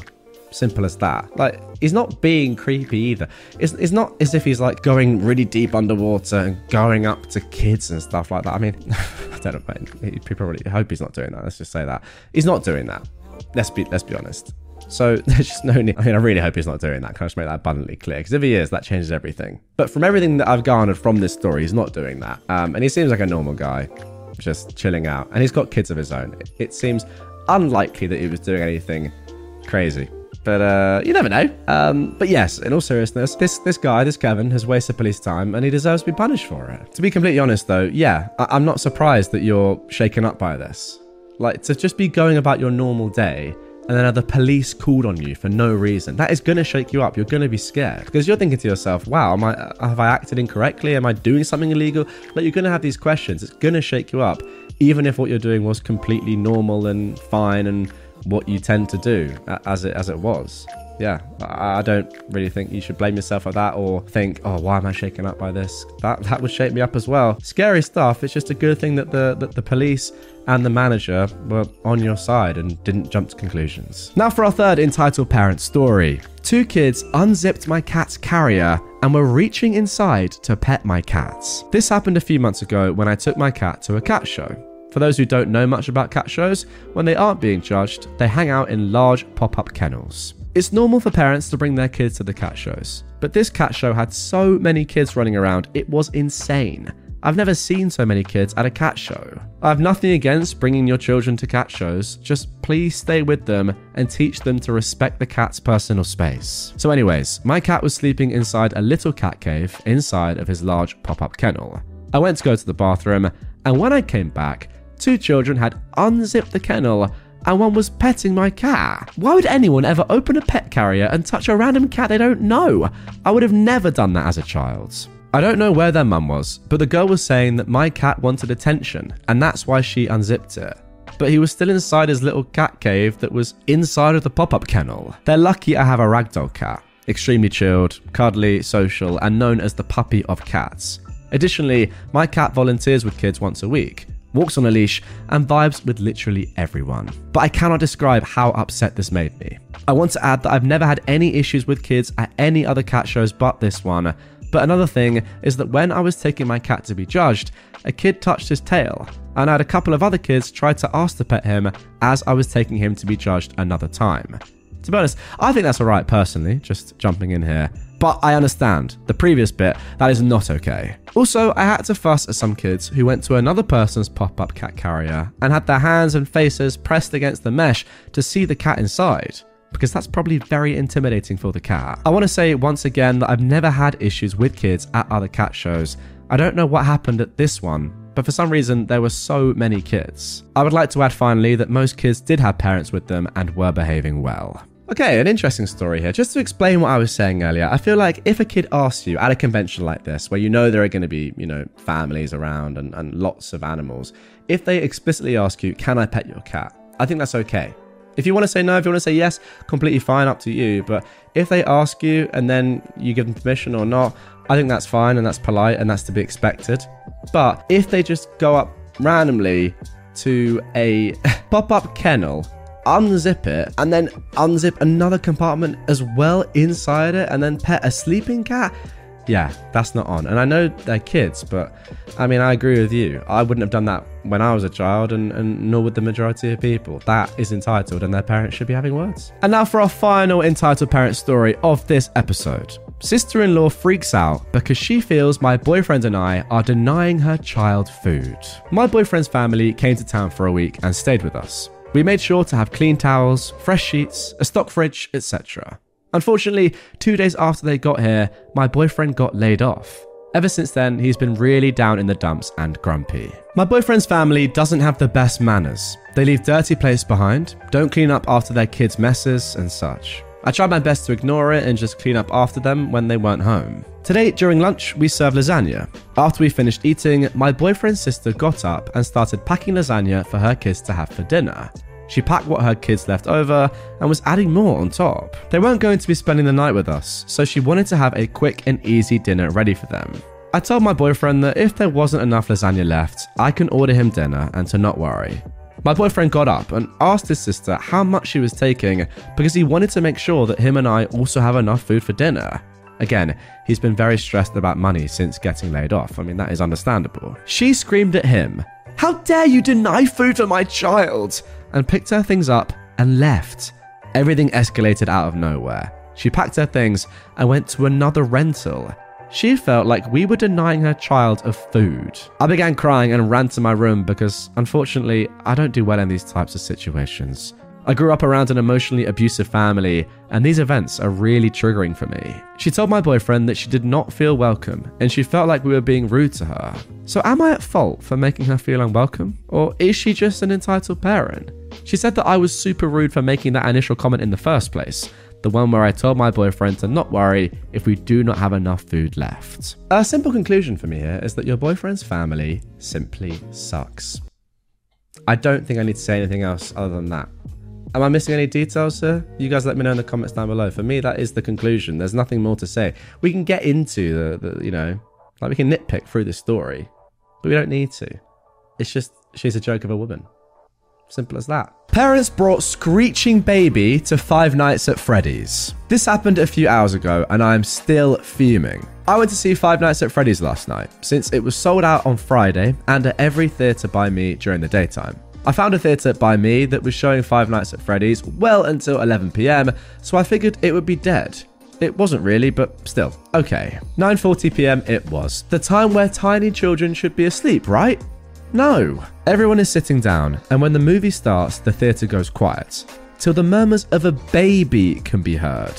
A kid around 7 comes in, then a dad, then a screeching baby and a mum. They came in right as the movie started and were loud the entire time. Now, this kid didn't cry at the jump scares. Instead, it kept making sounds for the entire run of the freaking movie, and I mean louder than movie sounds. The people around me were so angry and kept shushing the kid as it waddled and ran up and down the aisle they were in. The parents acted as if we were crazy and kept ignoring their whining, screaming baby as if it would just go away. People would leave, complain, and when movie people came in, we saw hope that they'd be asked to leave. But instead, they just looked around for the earbleed demon and then effed off as if they couldn't locate the screeches. At that point, the kid said, "Mama, goo goo gaga." It's like the kid is right frickin' there. The mum took the kid out for like 5 minutes and then came back in loudly and said, "Mama really wants to see the movie." She put the kid on the ground and let it continue to run around. The father just ignored the kid. The older child seemed unbothered, like I didn't hear a peep from that kid the entire time. The crotch goblin would go quiet for about 10 seconds, enough time for some hope, and then continue to run around, semi-sleep on the chairs, that annoying thing that bald kids do, and just be a freaking menace to the theatre. And you could feel the vibe in there.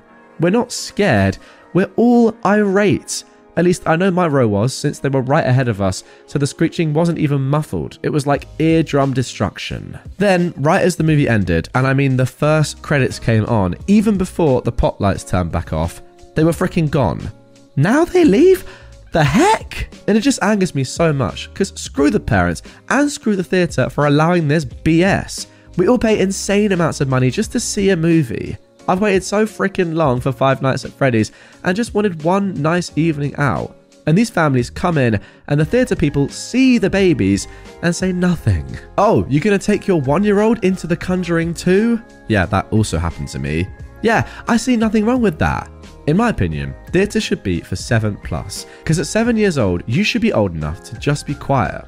Now, I don't really hate the babies, even though I dislike kids, because they're too young to understand what be quiet means or what sit still means, but come on. Nobody deserves to have their movie ruined by kids. To have kids cry all throughout the beginning of Endgame because Thanos got his stupid head chopped off, or for kids to screech because the Emperor is scary, boo frickin' who, he was on screen for 0.2 seconds and then it was over.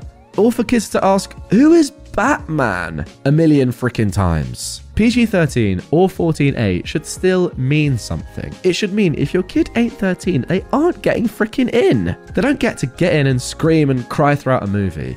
That's the point of most kids' movies, is that scary stuff is limited. And I had this happen when I was a kid, and my grandparents took me to see Pirates of the Caribbean, and Davy Jones scared the frick out of me. But you know what they did? They took me home. They didn't let me scream and cry during the whole movie and ruin everyone else's days. They understood that I was too young, and they took me home. It's not that hard. And I get it, if you don't have a sitter, that sucks, but why would you want to punish everyone else? Well, first of all, I've got to say that is an absolute disgrace, and I'm very sorry to you that your entire experience was ruined by these entitled parents. Secondly, you simply have to get a refund. Demand a refund. That is the least thing you should be doing. The whole thing has been ruined. You've not got the service you've paid for. You are owed a refund. And thirdly, thank you for saying what you did about it not being the kid's fault at all.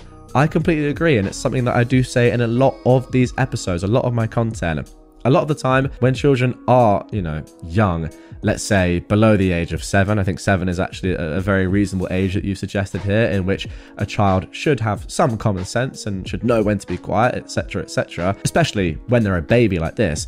It's not their fault that they're making noise. They're not really in control of their actions. The baby is probably extremely bored and is like, why am I watching this movie that I have no interest in? And yeah, as you've said, the fault completely lies with these entitled parents and their own ignorance. And again, you're right, it's not ideal to have to get a babysitter, but that is part of being a parent. If you want to go and enjoy an adult thing and you have children, you have young children, they can't come with you. Obviously. It's not only going to ruin the entire experience for you, by the way. I don't know how these guys have enjoyed the movie. Surely they haven't. But it's also going to ruin it for everyone else in the theatre. So shame on these entitled parents, and also shame on the staff. They should have kicked them out. I'm sorry, they really should have done. Now, our second entitled parent story of this episode is actually an update to one that I read the other day. My mother-in-law photoshopped my husband's nose on our wedding pictures. Now, if you haven't yet heard that story, I will leave a link to that episode down below. Go and watch or listen to that one first, whatever platform you're on. You need to listen to that for this to make sense. I know a lot of you will have done already, but it's a really original, very good story. I'd recommend you listen to that first. Anyway, here is the update to that one. Hey dudes, I'm back. Thank you to everyone who took the time to offer me advice on my last post. Guys, if you don't remember what happened, OP was pretty much asking what on earth they should do when they found out that their mother-in-law had photoshopped her husband's nose in their wedding pictures. Absolutely insane, but hey, here we go. First of all, I want to clarify that not telling my husband what his mother did was never an option. She wouldn't remove the pictures from her house unless I either told him or threatened her. Had I done the latter, she could use that against me in the future, or even imply that I agreed with her. Plus, he was bound to find out at some point, and I knew it would be better if it came from me. I asked how to do it, not whether I should. So I sat him down last Saturday and I broke the news. I explained what the pictures were and my mother-in-law's excuses for them. I also showed him the text that she'd sent me since my visits. The whole conversation, I was calm and straightforward, but made it very clear that not only did my mother-in-law's actions completely disgust me, but I never agreed with her about his appearance.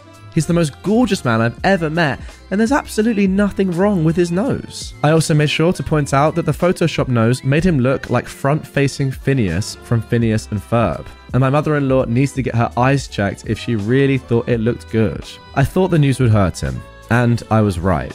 He didn't cry or anything, but I could see it in his face. The odd but common combination of disappointment and acceptance. He knew his mother wouldn't change, but he still had some hope.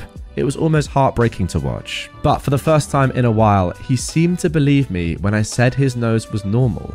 He told me that now that he knew just how ridiculous his mum was willing to be, her opinion meant a lot less to him. So even though he's hurt, he feels stronger than ever. As many of you suggested, I told him that he was free to approach the situation however he pleased, but I don't want to be around his mother anymore. Most importantly, I don't want her around our son or any other kids we might have. Not only because of the guilt-tripping tantrums that have become her standard behaviour, but also because of the way she treats the people that she's supposed to love. I know she loves her family, but I doubt she knows how love works.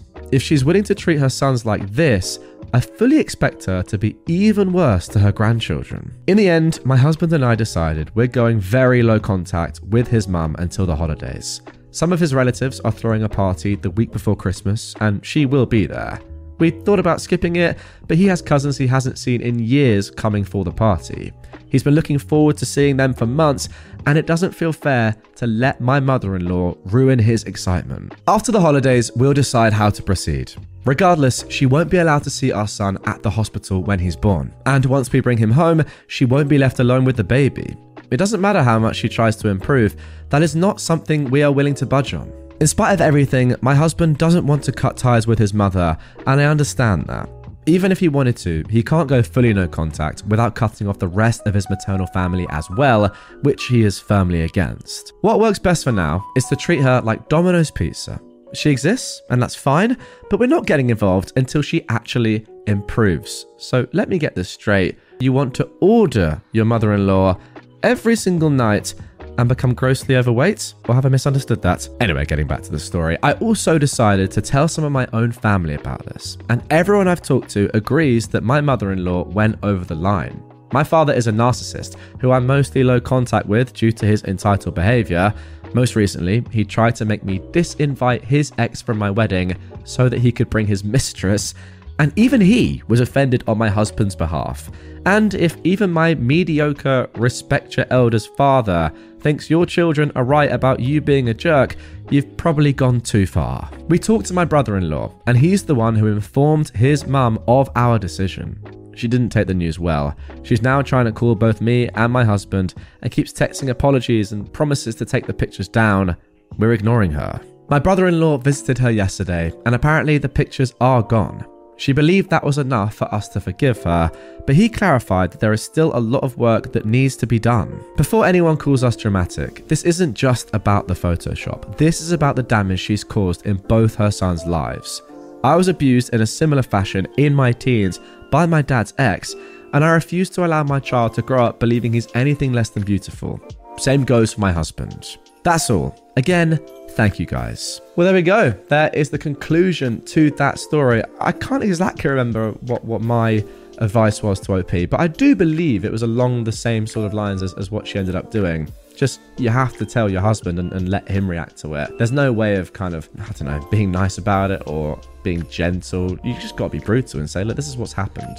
I'm so sorry, but this is the truth. This is your mum. This is what she's like as a person. You know, what more can I do? And ultimately, it's up to him how he deals with it, and up to you guys how you deal with it, and your brother-in-law as well, who's sadly, you know, had some very similar treatment in his life, it seems. And I completely agree with your conclusion. No, if that's me, I don't want this woman in my life, and I definitely don't want her in my kids' lives. Just a terrible, terrible person. Once again, if you haven't yet heard the first part of this, link to that is down below. That gives the context for this entire story. But yeah, really good solution, and I'm happy that OP took the advice of amazing people like me. Wasn't what I was going to say, but it's really what I mean. I do think as well, though, in all seriousness, that's what you guys were saying in the comments on that original episode. So good stuff. Us and Reddit helped out. Let's carry on. Now for our third entitled parent story. My parents' small business is being review bombed because I stood up to a child abuser. My parents have owned a small Chinese restaurant for the past 25 years. Recently, I spent a day working there as a waiter, and a big party of 11 people came in with their children. Their children were pretty rowdy and running around on top of our benches. I politely asked the parents to calm their children down as they were causing a disturbance and could hurt themselves. The parents made a half-hearted attempt to calm them down, but the children returned to running around on the benches. Unfortunately, one of their kids fell and hit his head.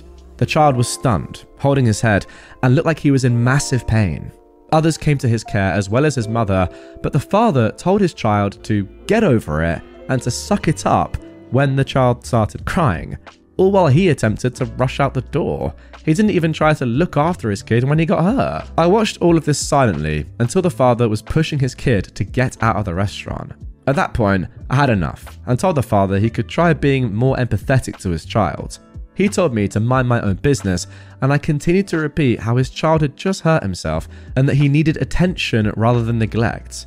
The father just kept repeating, "Mind your own business," as his friends and family were holding him back from approaching me. I was behind the front counter the whole time. I spoke sternly and never swore. I tried to be as professional as I could while trying to make my point. Now they're review bombing my parents' restaurant, and I can't help but think it was all my fault. I've tried responding as the business with context, but they keep deleting their review whenever I respond, and they keep writing new ones, saying that I deleted their reviews. Is there anything I can do to prevent review bombing? I don't want my parents to suffer because of my actions. Thank you for any responses. Now here is the context that I replied with for their reviews. So in quotation marks, some context. This customer's child fell and hit his head. He was stunned and was holding his head. He looked like he was in a lot of pain. The father's response was to tell his child to get over it, suck it up, and to rush out of the door because he wanted to go home, all while the child was not responding to him and others were coming to his care instead of his own parents. The mother did rush over. Our waiter asked the father to be more empathetic to his child, who had just hurt themselves, in a confrontational but in no way physical or aggressive manner. Yes, our waiter did become confrontational, but in no way was he physical or aggressive to the customer. Our waiter stood behind the counter at all times and didn't swear. He spoke sternly to the man, asking him to be more empathetic to his child. The man in turn had to be held back by his friends and family from approaching our waiter. The customers were also previously warned by our waiter not to let their kids run around on top of our benches as it could be dangerous. The parents made an attempt to tell them to stop, but sometime later, the children were back to playing on the benches and one unfortunately hurt himself. Now then, I think this is a really, really tough spot. What do you do here? I think there's just like so much that we need to unpack off the rip. First of all, I don't actually like quite a bit of the word. Well, I mean, the word confrontational, I just don't think you should put that in your review or in your context reply to the review. It's just not ideal, I don't think. Nor do I think as well that you should ever really admit that a child has been hurt in your restaurant. I think, instead of saying confrontational, you could say something instead that was just, you were verbally direct. Or confrontational has negative consequences, right? It sounds aggressive. I wouldn't do that. And yeah, I just don't think that even with context, you should ever say that a child has hurt themselves in your establishment. But apart from that, I mean, I don't really know what you can do. If someone is review bombing you, this can't be an uncommon thing, right? This must happen in places. I don't know what really you can do other than say that, look, this has been a successful restaurant for, a quarter of a century. You have lots of other positive reviews, I hope. Ideally, these, small amount of negative reviews won't drown out the whole host of positive reviews and kind of, feedback and love that there is for the restaurant that there has been over the past 25 years. I don't know. I don't know. If you guys are in the restaurant business or just in sort of, have a shop or work in a shop or deal with kind of negative reviews like this or review bombing in the past, what do you do? Like, is there something you can actually do? Can you ban someone or block an IP from posting reviews of your establishment? Can you report it to the website on TripAdvisor or Trustpilot, wherever it is? I actually don't know. I don't know. It's a really tough one. I don't know what to do, because part of me is also thinking that you have kind of intruded. Is it your job? Is it your responsibility? As much as you might want to say that you should be empathetic to your kid, he's not your child. It just isn't. And is it your role? You're not just kind of getting in someone else's business there, telling them how to parent their child. Ultimately, the mum is looking after the kid. Other family members are looking after the kid. The dad just has his own way of doing things. I don't think that's abuse, by the way. I think it's a very, very strong word. I think it's perhaps a little bit neglectful, but I don't know. I don't know if it's even that, to be fair. It's just his way of parenting. The kid's being looked after, and ultimately it was their own fault that they got hurt. It's a tough one. I don't know. Again, I'm not entirely sure. I think I need to go through your comments on this one, guys. Enlighten me. Help me out. Clearly, you can see that I'm all over the place there. So get in the comments, let me know your thoughts, and yeah, let's discuss this more openly, because I clearly am struggling. Karen demands I drive 24/7 to bring water to their rental house. I own a hot tub repair and maintenance company, and one of the services we offer is hot tub water refills, where we truck in the water to fill the tub if the well at the house can't produce enough or if there is a requirement. One of the wells at a home I service went dry. This happens, and it is a backup 500-gallon cistern. So the property manager asked if I could fill their tank. I said, yep, no problem. By the way, the well does still produce water, it's just not as much as needed. So usually if you can augment the tank, then the well will recover and you're good. At the time, my truck was in the shop, so I borrowed my parents' SUV, hooked up my water trailer, filled up the tank, then transported it to their house. I would have normally declined, but the property manager was desperate and I'm the only company in town with water transport equipment. The house is then all good to go, and the Karen of this story, who is renting that property, is set to arrive that evening. Just a day and a half later, the house has run out. The property manager called me and asked if there was anything I could do, if I could just take a look. It's Sunday, the bulk water fill location is closed, and I had no truck or ability to tow. For what it's worth, the property manager offered a new house for them to stay at, but the entitled parents didn't want a different house. So I took a small load of water over with my 1958 Jeep. I filled my small tank and trailer at my house and brought over 275 gallons. This was a total pain in the butt. Once I arrived, the entitled grandmothers come out and immediately start asking why I didn't bring 500 gallons and when I'm going to go and get them some more, because apparently they had 18 people staying there and they all needed showers. It's a pretty big mountain house. She told me that they expect me to drive round the clock delivering water for their entire stay. By the way, when I can't fill at the bulk station and I can't use my full-size trailer, this is all a total pain in the butt. It takes 40 minutes to fill the tank at my house, 20 minutes to drive, and then 40 minutes to transfer. 18 people consume a ton of water. For reference, if I had my truck and full-size trailer, the whole process would only take 30 minutes. This was all because they wanted to stay in this house to have their ideal vacation, and any other house or houses would simply not do. You know what? I feel like that's kind of fair enough. I don't normally agree with entitled people, but if you've paid to vacation in a certain house, you do deserve to be in that house. I think that's okay. So, one entitled grandma, the Karen of the story, then said it was my job to supply them with everything they needed for their vacation, otherwise she would make sure I got fired. Okay, now that I'm less okay with. I'd been pretty friendly to this point. Karen said I should ensure my schedule was clear for the next week to support them, and that I should go and rent a truck to be able to haul water to them. I honestly couldn't believe it. I was being a professional and friendly person who was just trying to help out, but after those remarks, I couldn't take it. So I clarified with the two mother hens about what I was and wasn't going to do. Also, their adult kids were looking pretty ashamed at this point. One, I said that was not happening, as I do not work for the management company. I'm a third-party contractor who works on hot tubs. I was doing the property manager a favour by helping them out. The two entitled grandmothers then threatened to tell the property management company to cancel my contract if I don't help them, and implied that as someone delivering water for a business, I'd need the money. And two, I told them to go ahead. My full-time job is in cloud technology, and this is a side business for me. I literally couldn't care less, and I was still not going to drive round the clock to do that when they could just move to another property. There was some more back and forth, but I finally told them that they'd be stupid to try and stay here, that their experience they wanted to have in this house just wasn't going to happen. I went home, had a couple of beers, and enjoyed the rest of my Sunday. Apparently the next morning they did move to another house.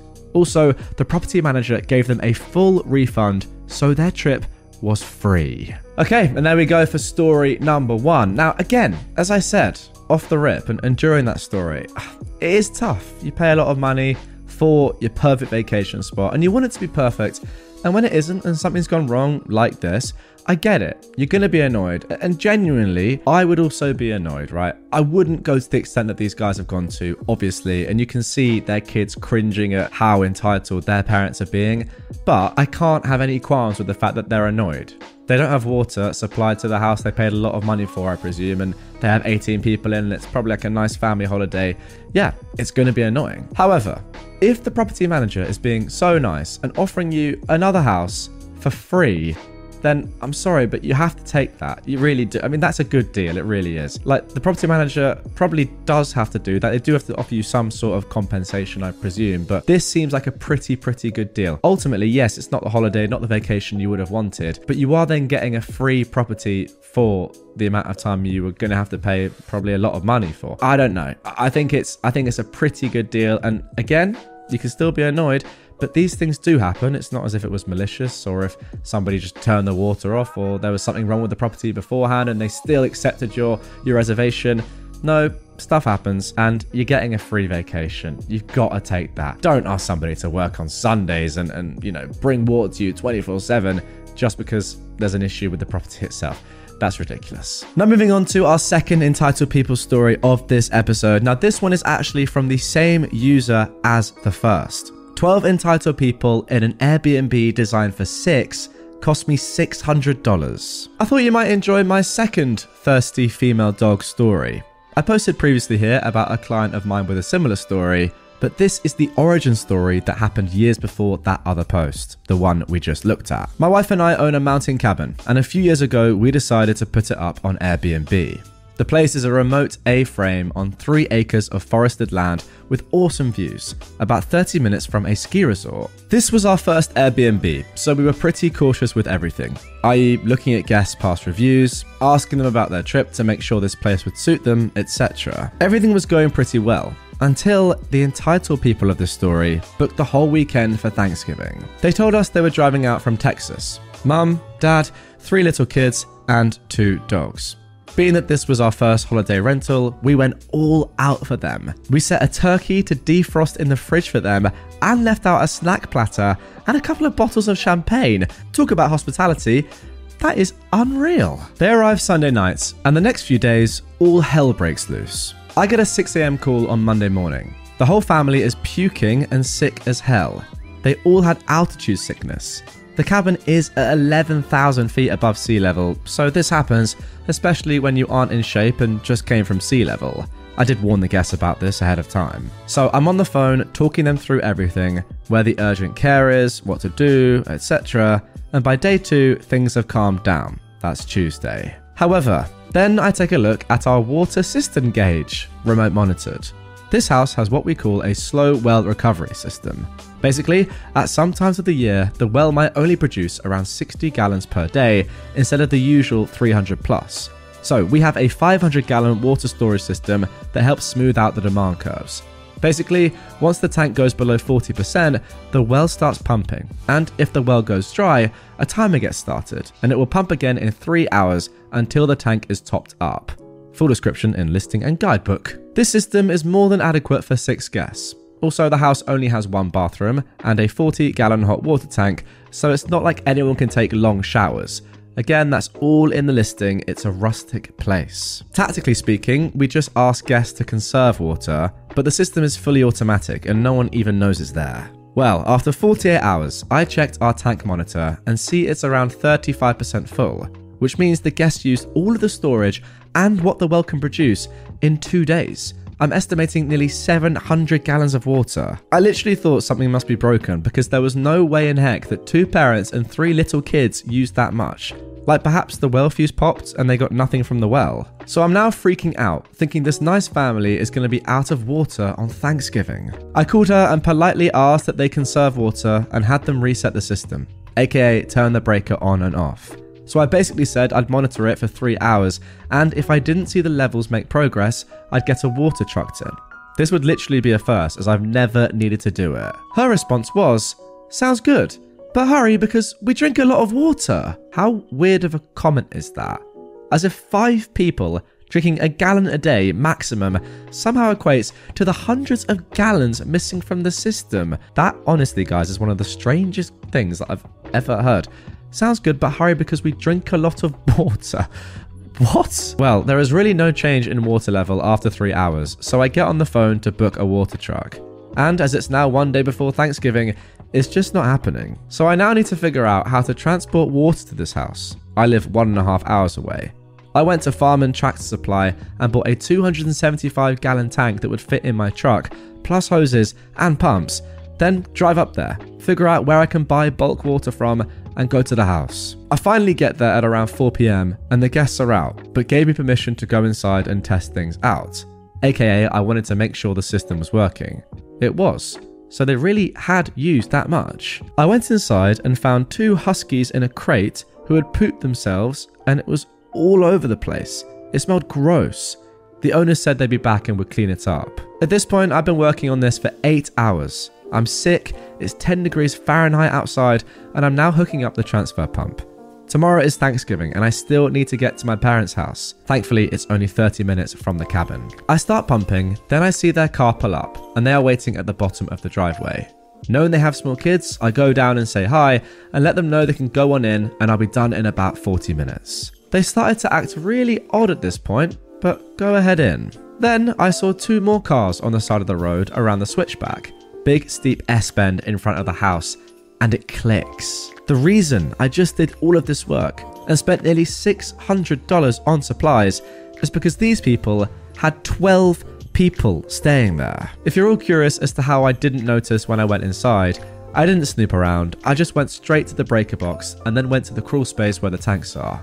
Also, the smell from the dogs was just horrid, so I got out as fast as possible. At this point, I went up to the front door, knocked, and said, "Be honest with me, how many people do you have staying here?" 9? I could see she was lying, but even that number was over our legal capacity base on our permit. You realise that this listing is for 6 people? Well, there are beds for more people, and the kids have a crib, and we didn't know our family wanted to come when we booked it. The loft does have a pull-out couch, so best case there is sleeping for 8 adults, but I'm guessing people were sleeping on the couches as well. I just spent $600 plus a full day to solve a problem that was actually not a problem, I said. Well, the house should have water. No, the house system was designed and tested for 6 people. The stated number on the listing. I don't know how you think it's okay to have this many people here. Look, we could leave, but it would have to be tomorrow, and we expect a refund because we don't want to drive down these roads in the dark with our kids.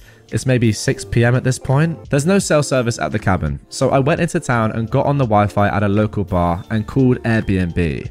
At this point, I'd been hosting for 3 months and I had no idea how to handle this situation. But now I was more afraid that they'd damaged something in the house. So Airbnb cancelled their reservation and asked them to leave. I was able to recover around $200 for a deep cleaning on the house, and they didn't get a refund. On a funny note, at the beginning of this year, I started a hot tub service company, and water trucking is a service we offer, and I used some of that equipment to get started.